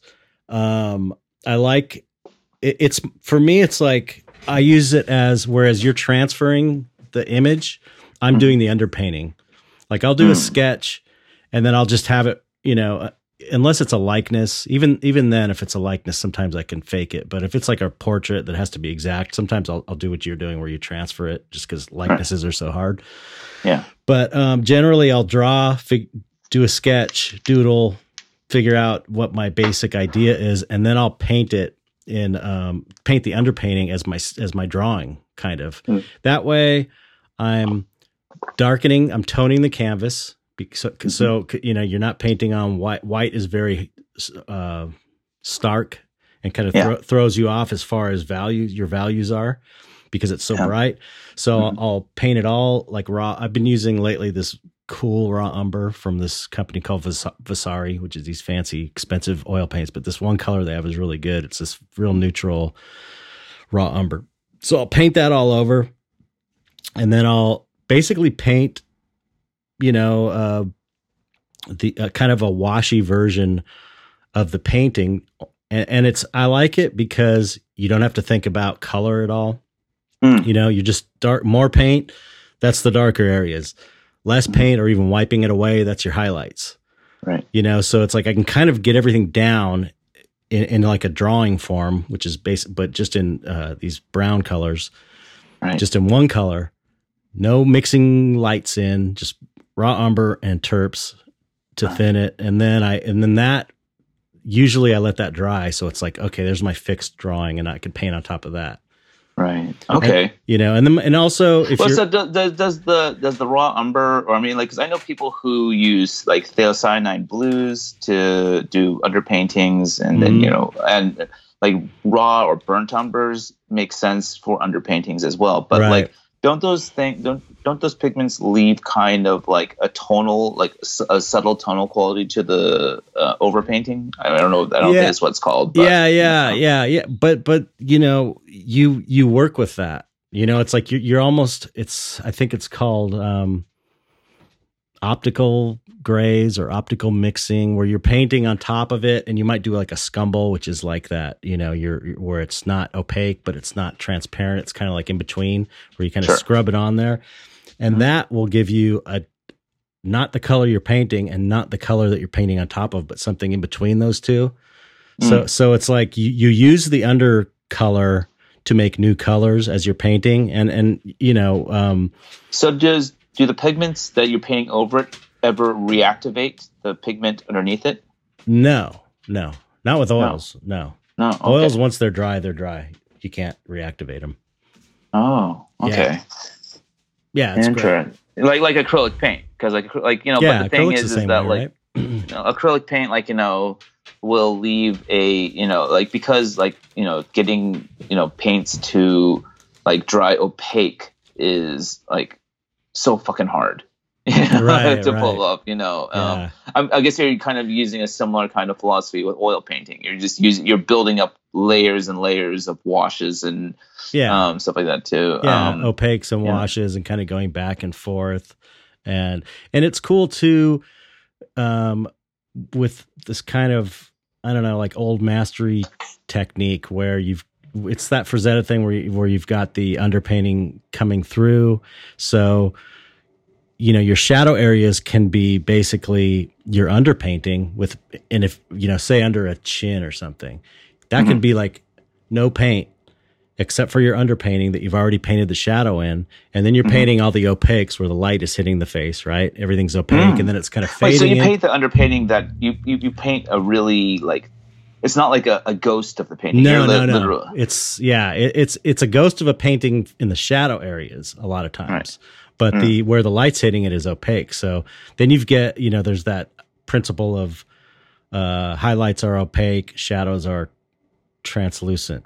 So you've got you really get depth in the shadows that way, because it's not a la prima direct painting generally what I'm doing. Sometimes it is. It's like a mix, but in the best case scenario, you'll have that underpainting showing through in the shadow areas where it's dark, and you can kind of glaze transparent colors over that to darken them further, but there's still no opaque paint there. So then the opaque stuff looks really opaque and three-dimensional, and the shadow stuff really looks pushed in the background and translucent. Highlights come out. Right. Exactly. Yeah. And it's really, you can get some really amazing effects that way. So, this kind of brings up something that I'm always kind of curious what other artists how other artists feel about it. When you obviously create a very time intensive, technique to create the effects that, you for the finished piece. But when you go to art shows and you just watch the way the audiences consume artwork, does it bother you? Just to see 5 seconds here, 7 seconds there.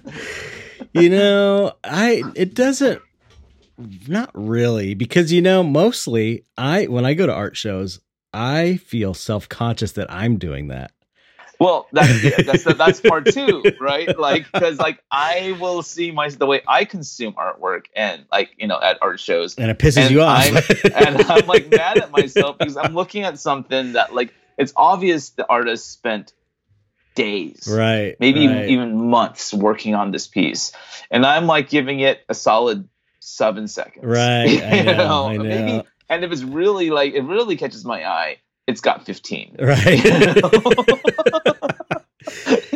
Yeah. It's kind of and I'm what the fuck? Why am I what is this? Is this a byproduct of social media?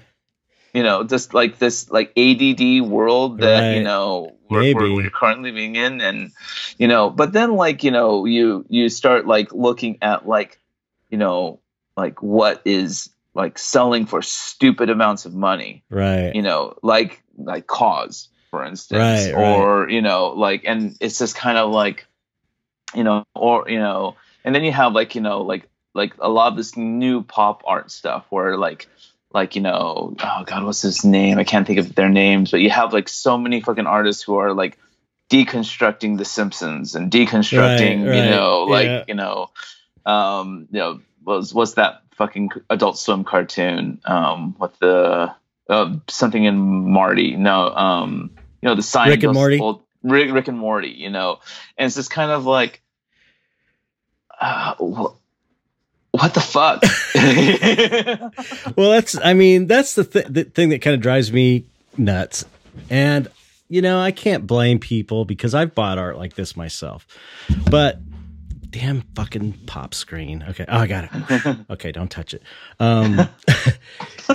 Stuff that is recognizable, like cartoon characters or horror movie characters, that stuff sells so much faster than your own characters. That's the way. Yeah. As much as I've got a fan base that's really into my work and they're into my characters, still, when I need to make money, I do these little studies from horror movies that I like, and they're good practice because they're likeness and I'm doing it by eye and all that. So it's, it's all good and I'm getting paid for it. But those things sell like that. You know what I mean? Yeah. And then the character that you spend all this time trying to develop, this unique character that's never existed before, doesn't get the same amount of love. It's frustrating. And it's like, but then again, I have bought from artists. I have bought, images from my favorite horror movies that I grew up with. I've bought those paintings before, so I can't really say anything bad about it, but it is frustrating. Oh, I talk shit about it on my podcast all the fucking time, and I will slam on cause if any opportunity fucking comes up. But you know what? On that level of success, I'm right, but like an hour before we started recording this, I was reading this article how they used this algorithm and they got all the different writings in artists' letters to each other. And anytime an artist's name, anything that's logged online and, in Google or whatever, they aggregated all those mentions of all these different famous artists and figured out that the one common thread they all have, the famous artists, were knowing other famous people. And so the basic, I read that one. Yeah, I read that one. Right. Yeah. And it's basically when you get on that high level, it's who you know. Yeah. More than anything. More than the artwork. It fucking-lutely is. It abso-fucking-lutely is. It's, they were talking about like Murakami and like how he like hangs out with Kanye West and all these other people. And then you see like all these other artists, like, one of my favorite artists, one of the artists that was hugely influential to my work was Yoshitomo Nara.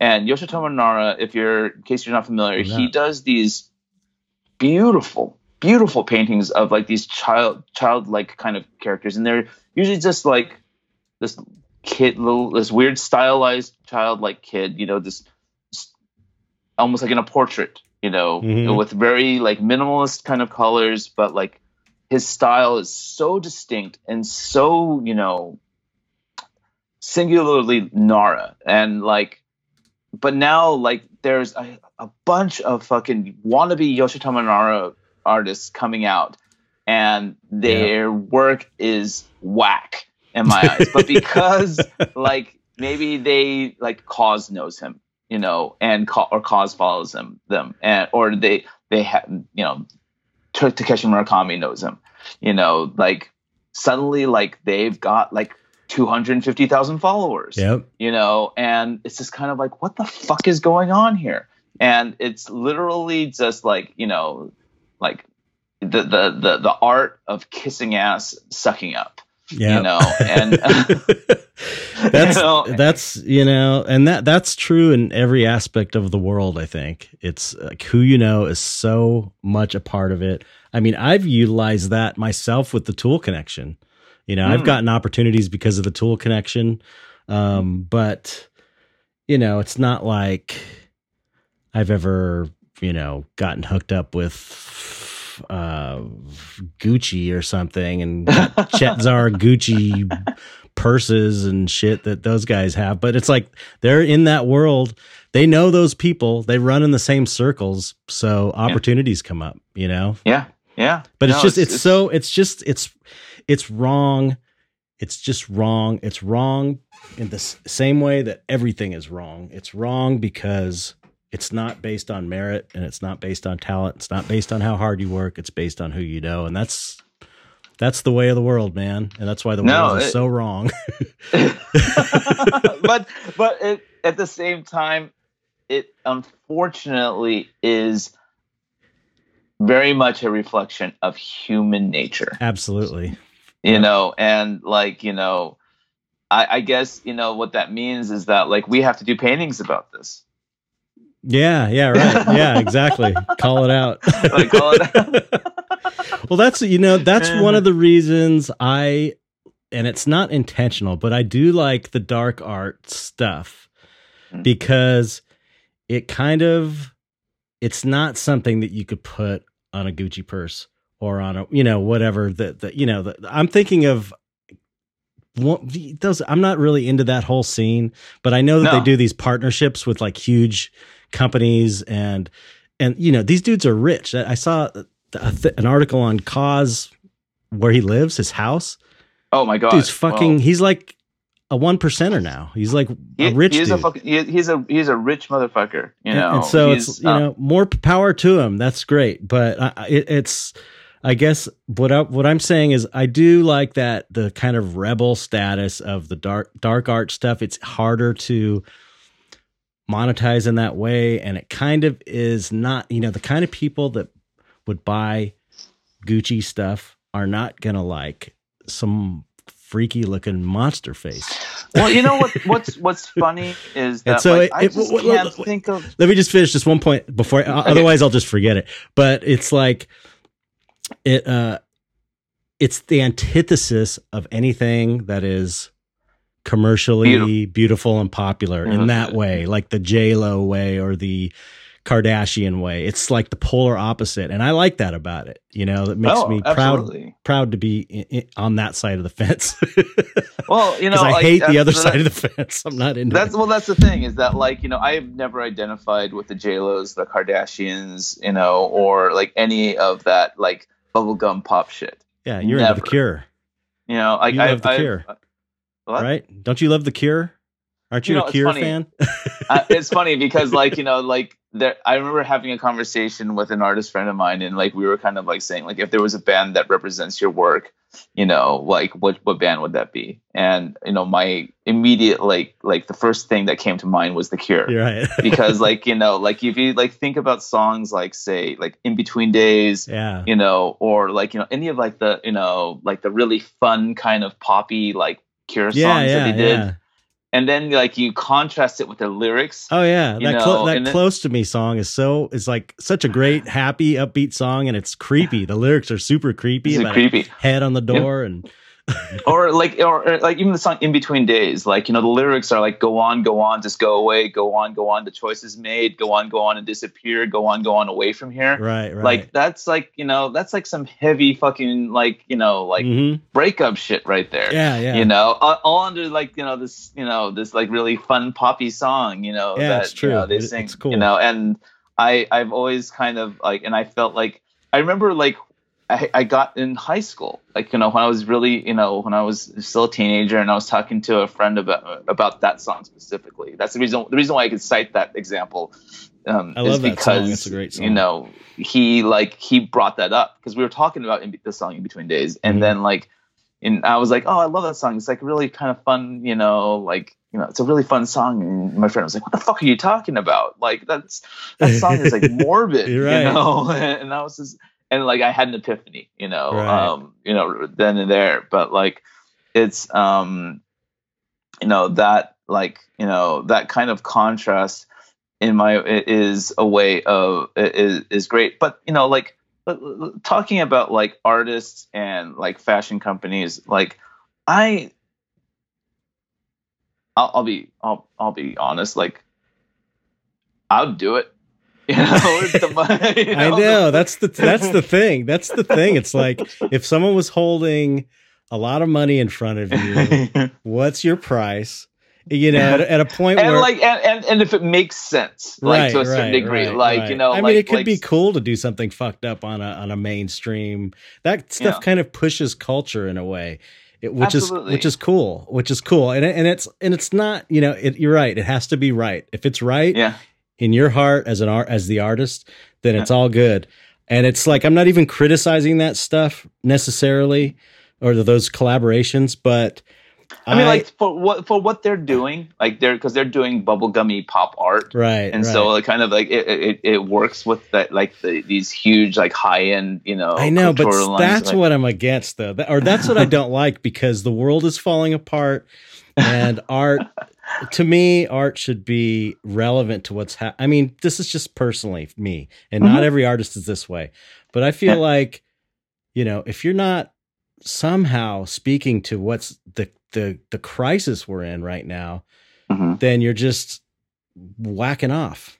You know what I mean? Okay. But I'll preface that by, or not preface it, but I'll add to that by saying my artwork, I have the luxury of saying that because that's the way my artwork is, and it's not like it's intentionally that way. So it's not like I'm making this big statement because I really want to paint nice things, but the world is so dark, so I have to paint dark stuff.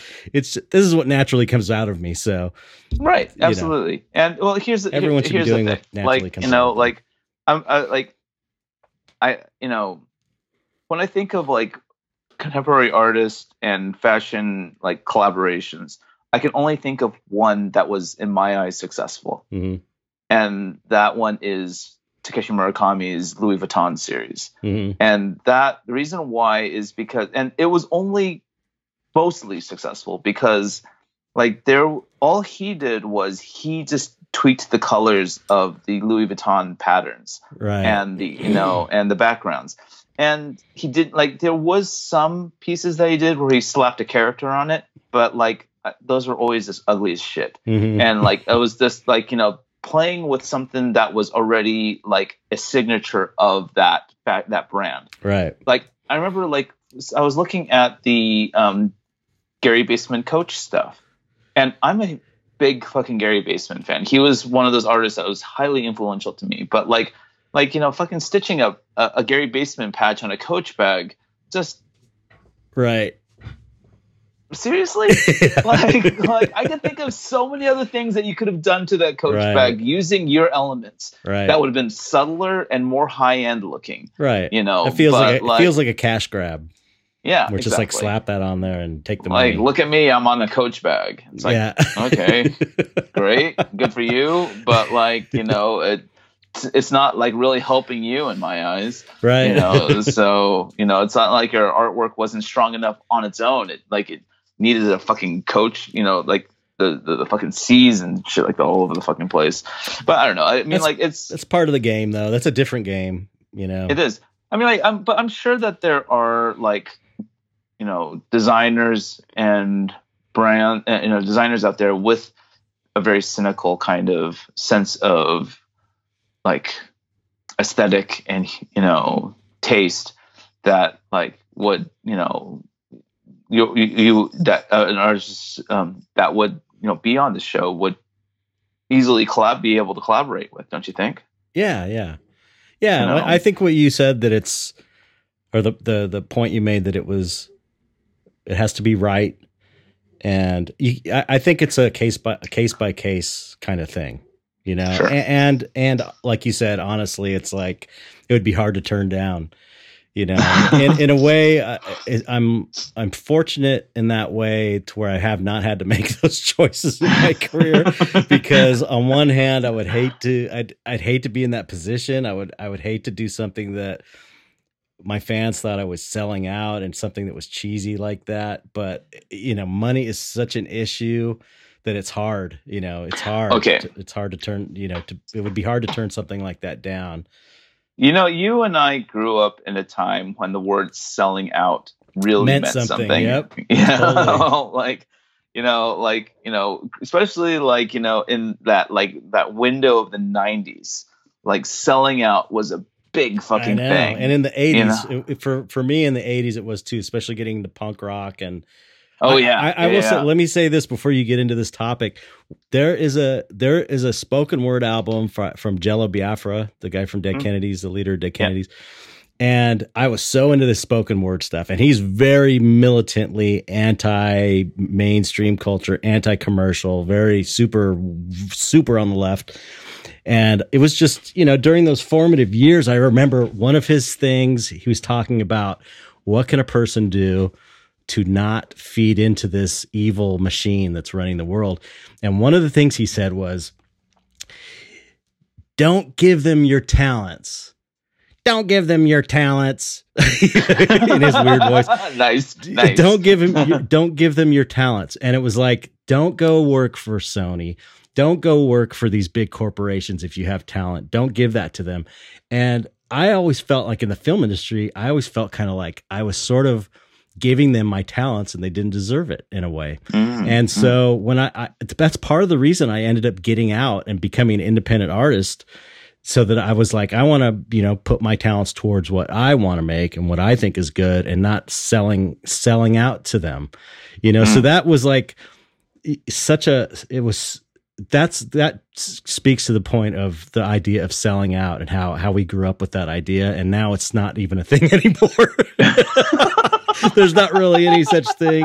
And it's, and I was just talking to, I think NC Winters, we were talking about this whole selling out, this issue came up, and it is kind of true that I made the point that,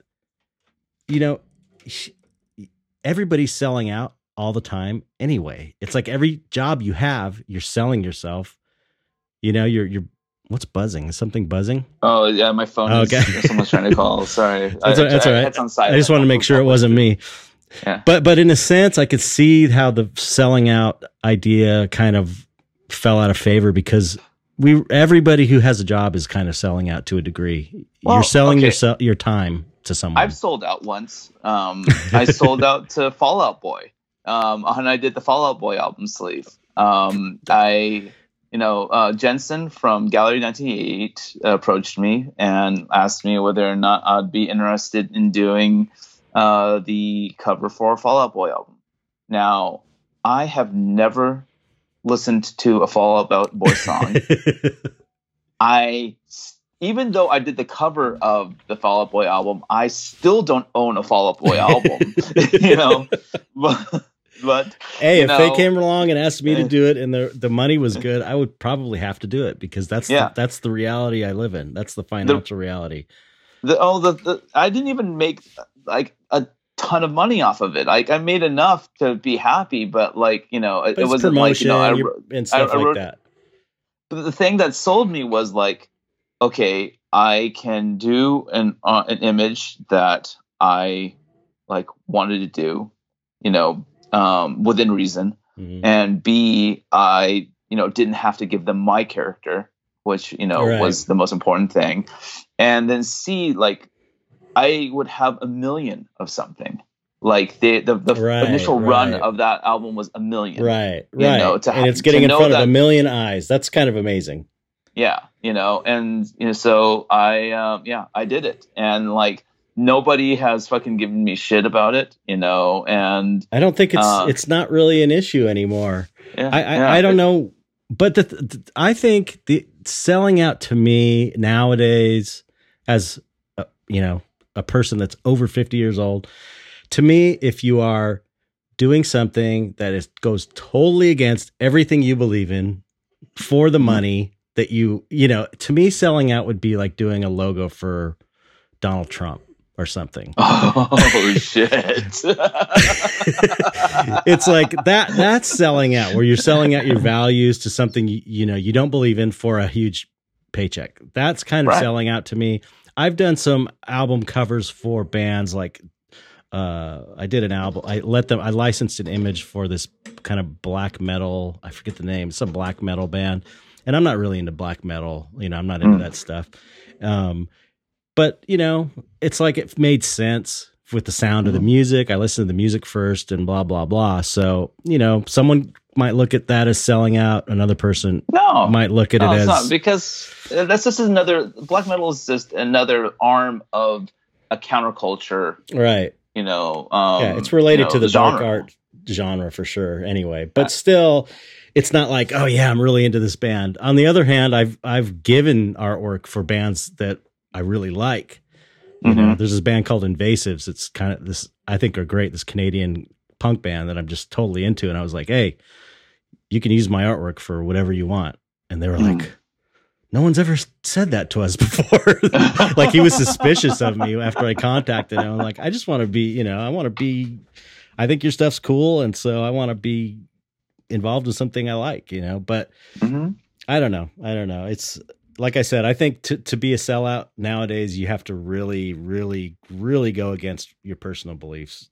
Oh yeah. For a lot of money. Well, that's my definition of it. I always kind of feel selling out is compromising your personal aesthetic, for, a cash grab while using your name to, to be a selling point, right. And, it's easy to just detect, especially in music, right? Mm-hmm. Like, if you have a band who is like, kind of known for doing like acoustic, like folk music, and suddenly they come out with a top 40 pop song, it's like you sold out. Yeah. So, unless they're into pop, maybe if they got into pop music, I can, I'm willing to give the benefit of the doubt. Maybe they got like into pop music. Okay, I've got a couple of good examples of people that sold out, but I feel like they deserved it. John Carpenter. The director, John Carpenter? Yeah. He made all these amazing movies with no money. Assault on Precinct 13, amazing. Halloween, The Thing, Escape from New York, The Fog, like all these great low budget horror movies. The Thing I don't think was low budget, but it was like a big commercial bomb. He eventually, I know someone who was working with him, and basically he was on set directing a movie and saying, this is paying for my vacation. And a guy like that fucking deserves to make some money in the end, because he's done so much great stuff with no money. I mean, brilliant work. He was totally into it, obviously. And so he got to a point in his life and he's like, I need to make some money. I need to make some real money. So I totally get that. And same with, Devo kind of went that way. Like they suffered for so long making this amazing art and hit a point, and although they never fully got into mainstream other than Whip It, they did do like commercials and stuff, and they did music for Mark Mothersbaugh's music for movies and all this stuff. And they suffered enough to where I'm going to cut them slack for doing that artistically. Sure. It's like they did such amazing work when there was no money to be made, and they didn't make a lot of money from Devo. It's like, you guys deserve to be millionaires, so you should do it however you can. Right. You know what I mean? So those are two examples of people. How do you feel about Robert Rodriguez? I don't know. I don't follow him that much. I'm not a huge fan really of his. Right. El Mariachi was great. Desperado was great. But then like you get Spy Kids 3D, Oh, right. Well, even look at Sam Raimi, who did the Evil Dead, Darkman. Yep. There's even a shot of Darkman. I think there's a shot in Spider-Man, the first one he did, that is like exactly like this shot in Darkman. Oh, really? Yeah. Nobody ever talks about it. It's taken from Darkman. It's kind of amazing, but he did a lot of shit for little to no money, and then he he went mainstream and made some money, and it's like I can't begrudge him that, because he put the time in, he made amazing work. I understand people wanted to get a payday, basically, especially after they work so hard. That first Spider-Man movie was great. The Tobey Maguire one. I haven't even seen anyone after that, actually. Yeah, like the other ones were terrible, but like the first one, save your time and money. You don't watch them, But like that first Tobey Maguire Spider-Man movie, in my eyes, is a classic. It was the first, like, it was one of the first comic book movies in my eyes, like after like Tim Burton's Batman, to kind of like next level, like the entire comic book movie thing. Like, I haven't seen it since it came out. But I like. Do you watch comic book movies? I don't. I'm not. Whoa. I'm not into superheroes at all. I'm not into. I mean, I've seen a few, but I'm not into it. It's just like I was into horror comics.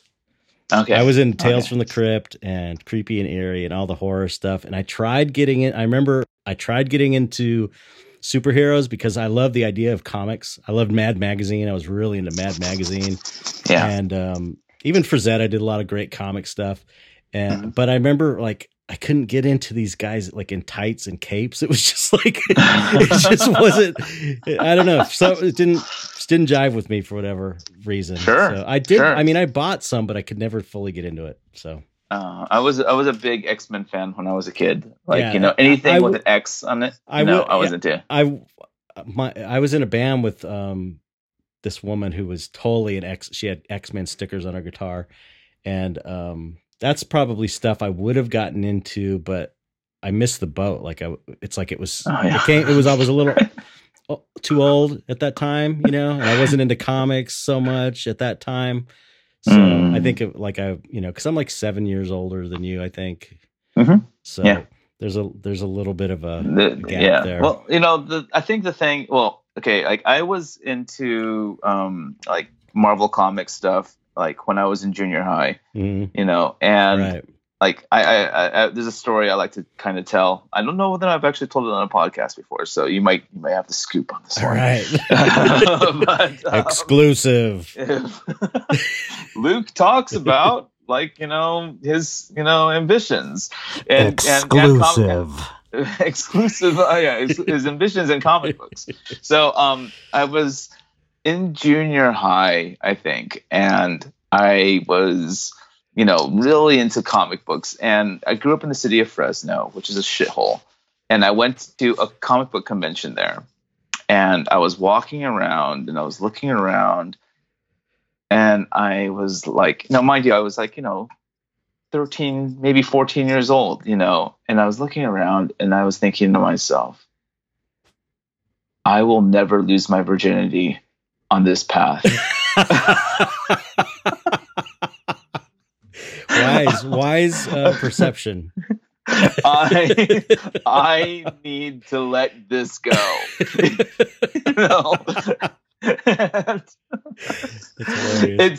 But like I still had a little bit of doubt about it, and then I at the time, like when I was 12, 13 years old, this is like 1985, 86 or something like that.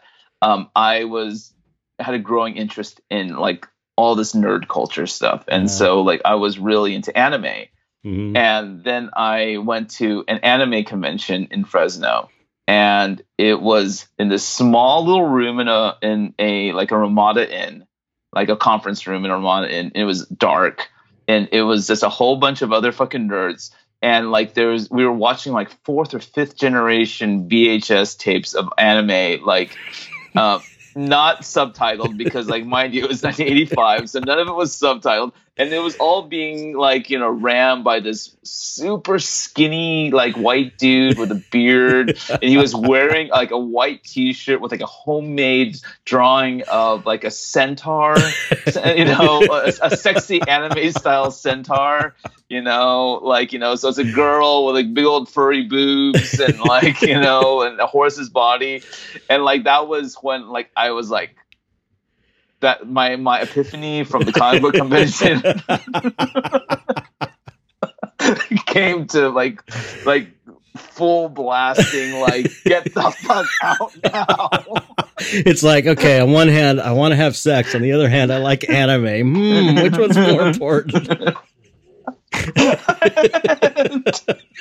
And so it was then and there that like I kind of like like all my clothing started getting darker, and my taste in music started getting more and more formulated and concrete, and I transitioned out of comics and anime into like music and like rock and roll, and like I started like being a little bit more like I embraced more of a goth kind of like aesthetic, and that's hilarious. Took that all the way into college, and then like I don't know what happened, like somewhere between like being a fucking junkie and like an artist, and and now like now I'm just smack dab back into super nerd heaven, like I watch anime all the time. I read comics every day. Well, at this point, you're at the age where you don't give a shit anymore. So much of that young age is you're seeking approval of your peers, or you're trying to fit into certain groups or form your own identity. And then you get to a certain point, especially after going through like a serious life shit like drug addiction. It's like, fuck this shit. I'm going to do what I want. All this posing is just a joke. You get to a point and you look around at people who are, just posing and it's just like laughable. But it is. It's a part of life. It's a stage. It's a phase you go through, Well, the thing I didn't realize at the time, was this entire indie comic scene that was like kind of brewing up, in like the larger metropolitan things.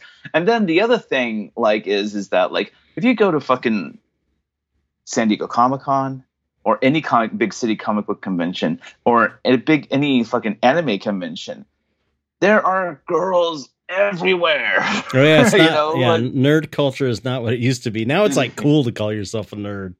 Yeah, it is funny. It is kind of. Yeah, kind of. True, kind of. It's cooler than it used to be. Put it that way. Yes, it's a lot cooler than it used to be, but it's it's still I don't know. Even with esports and all this other shit, like did you watch SNL last night? No. I haven't watched it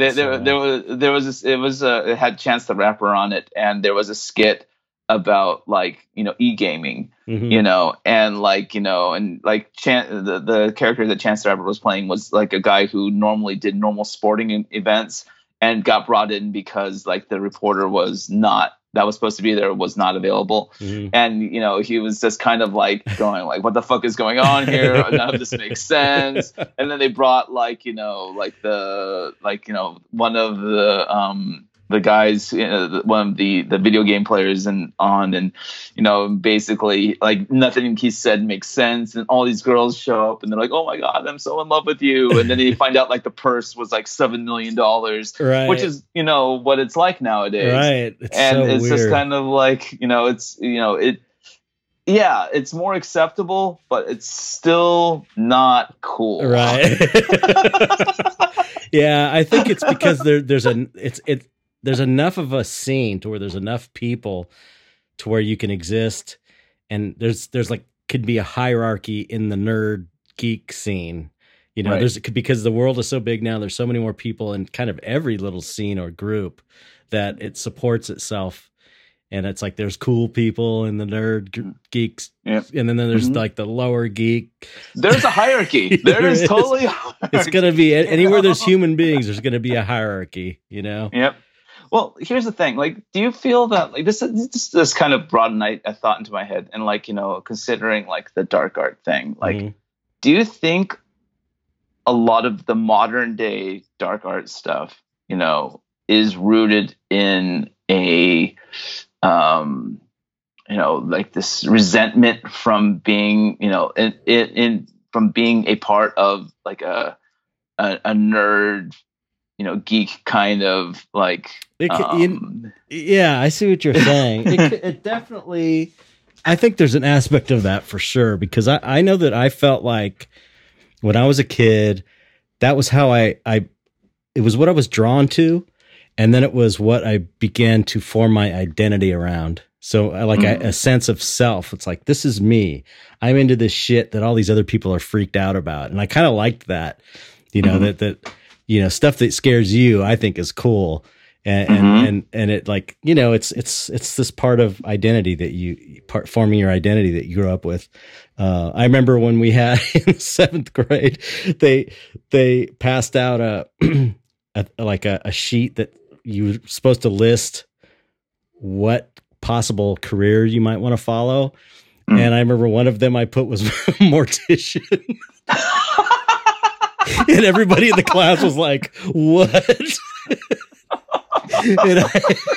And it's like, I did it partially because to freak people out. But on the other hand, I am interested in creepy, weird shit. And I would probably go to an autopsy if I had the chance, because I find that stuff fascinating. But, at the same time, I remember feeling like, like kind of laughing at them for being freaked out about it. So, sure. So I do think that part of the dark art thing is because so many artists I talk to and that are fans and people that are, you know, newer artists and even established artists, it's very much you know, it's kind of a fuck you to mainstream culture in a way, and for feeling left out of things and being kind of an outsider. And it's like, okay, I'm not going to try and fit in with the thing that you're excluding me from. I'm going to start my own thing and show you what assholes you are and paint the stuff that bothers you. You know what I mean? Because that's fun. And I'm like fucking with you, sort of. No, absolutely. It's kind of a way to stay sane in that environment. It's like a coping mechanism in a way. Right. You know? Right. It's like a healthy way to deal with that instead of shooting your school up, you know? Wow. Well, if instead of, you know, being rejected and going withdrawing and getting into right wing alt-right shit, it's Oops. Sorry, it's another way. Yeah, that was God telling me to stop talking about this shit. It's another way of, I think, channeling feelings of aggression or dissatisfaction that, you know, every teenage kid feels. And I think that that's when this stuff usually starts for most people. Well, you know, I remember when Columbine happened, and though I did not. I'm just, you know what? No pop screen for the rest of the show. There you go. Yeah, deal with it. Deal with it. Deal with it. But like, I remember when Columbine happened. It was, you know, I was in college. I think I was living in San Luis Obispo at the time, and like, I had no idea what the motivations were, none whatsoever. Mm-hmm. You know, I just remember watching CNN and like, there were kids, like, you know, they had the helicopter shot of the kids like exiting the school, and like people were like being like leaping out, coming out of the windows of the campuses and stuff like that. Mm. And I remember thinking to myself, because I was, you know, I wasn't that far away from, you know, high school at the time. Mm-hmm. And I remember thinking to myself, I get it. Right. I fucking get it. Yeah, I know. I think a lot of people that are outsiders probably had that feeling, like, I don't agree with it, but I get why someone would snap like that, you know, because kids are brutal to other kids, especially the weird ones, the outsiders.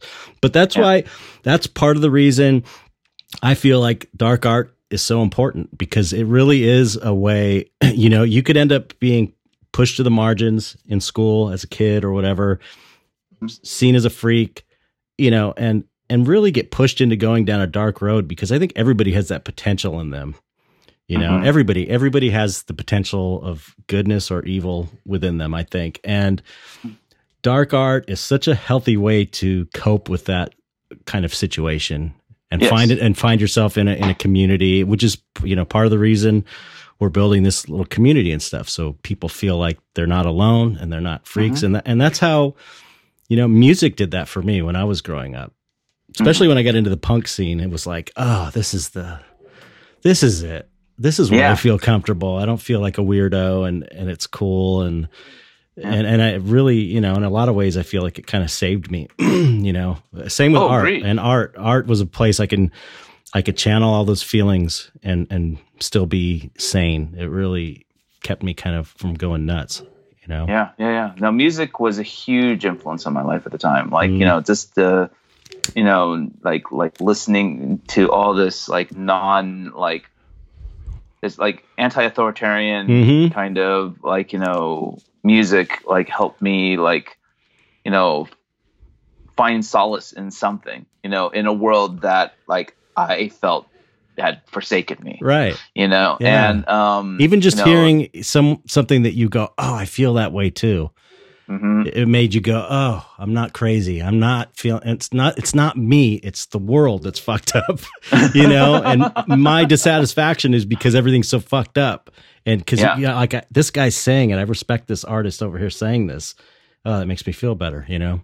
Yeah. Oh, absolutely. And, you know, I think, you know, especially nowadays, you know, now that we live in this social media, Instagram kind of world, like, you know, where, you know, we are constantly looking at images, we are constantly looking at, you know, like artwork. At least I imagine a lot of people are. I don't know. It's a weird thing, like, how, social media can be really isolating at the same time too. Right. Because if you don't know to look for it, you'll never find it. Social media giveth and social media taketh away. It certainly does. Like, I imagine, like high school kid, right. And all you're doing is, the people you're following are your friends, and, a couple things here and there, that maybe you're interested in. You just don't realize this. I mean, you live in a big world, but you don't probably have any idea just how big it really is. Yeah. I mean, like, I'm constantly, like, I'm glad that I did not grow up in a time with fucking social media. Oh my God, I know. God, no. How old are your kids? Oh, 35. My stepson's 35, and my younger son is, I think, 30.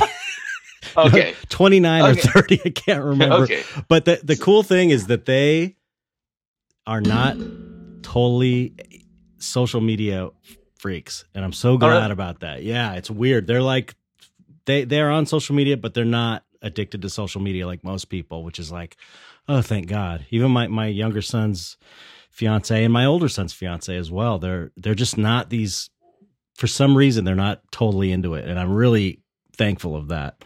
Oh, that's good. That's good. Because yeah, it can get insane.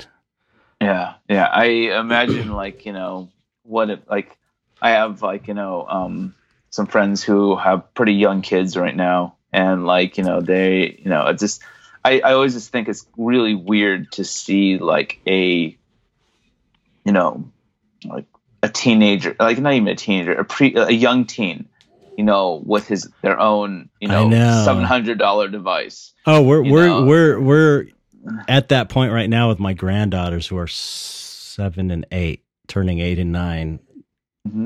And one of them wants to be a YouTube star. That's like her thing. It's like she watches they watch these stupid ass YouTube videos. They're so dumb. And she's like, and the thing is she's such a beautiful little girl. Like, she's strikingly beautiful. Like, she could be a child, actor or something. She could totally do it. She could totally do it. And it's like, we're at that point where it's like, okay, what do you do in this situation? Because I do not want these kids growing up in that world, but this is kind of the world they've got. Luckily, their mom has got a good handle on them. So she's not into that. She's really not that into social media either. So I kind of feel like that is like what every little kid, especially a lot of little girls, like, kind of dreams are, because that's not the first time I've heard about, like, a young girl, like, wanting with that kind of, aspiration. Yeah. And it's kind of sad. I know. But, like, at the same time, it's so much more realistic than, like, being A-list celebrity. Right. Yeah, because that's what we, when we were growing up, that's what we wanted to be. We wanted to be the $6 million man, right? And shit like that. Yeah. We wanted to, like, be in Hollywood, and, blah, blah, blah, doing that. Now it's like accessible. You can actually do it, which is crazy. You have the technology in your hand. Yeah. It's not that great, but it's good enough right. to get started. Totally. You don't have a microphone. You don't have a what's it called? Pop screen. It doesn't have a pop screen. But it's a start. You're right. How far along are we, man? We have to stop. It's after 2. It's been past 2 hours. 2 hours and 6 minutes. Amazing. I was just thinking about letting you go because I know I've kept you on for over 2 hours. This may be our longest episode yet.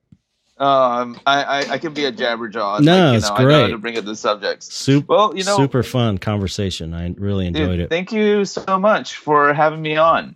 Thank you for coming on. Yeah, give your plugs of your stuff, your goods. I will be at DesignerCon this November. Are you going to be in DesignerCon? No, I stopped doing it when they moved because I was so spoiled because it was like 15 minutes from me in Pasadena, and they moved to Anaheim. I'm like, fuck, I don't want to go rent a room and drive all that way. And I found that like because I did the room thing last year, and like I'm like, fuck it, I'm just going to drive to fucking Anaheim. Do you have a booth, like your own booth? I got a booth. And you run it the whole time?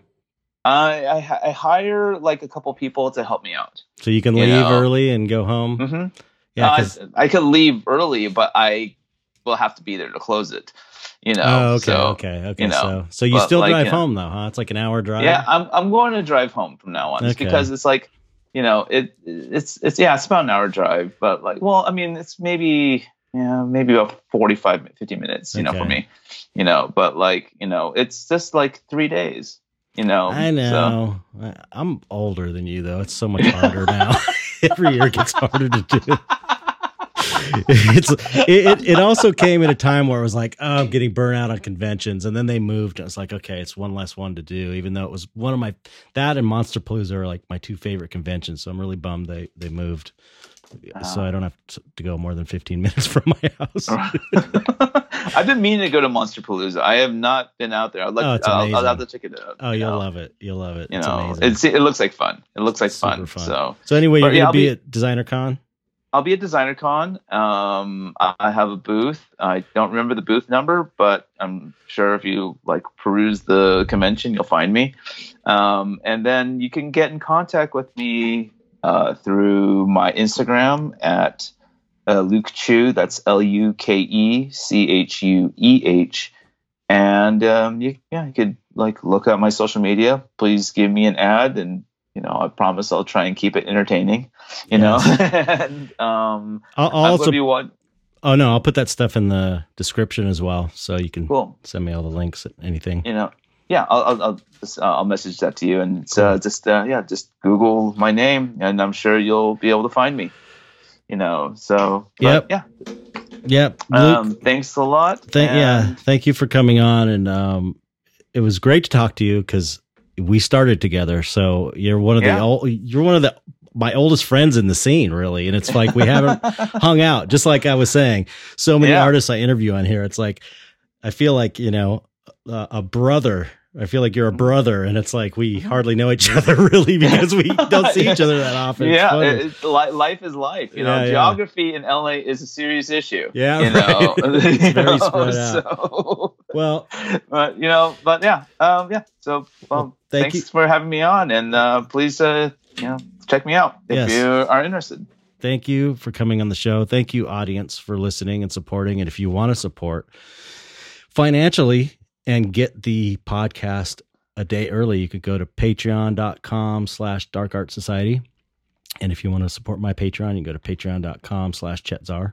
But if you support the Dark Art Society Patreon, you get the podcast a day early, and we just started a new website, and we're trying to get, it's like a membership website, really cool, darkartsociety.com.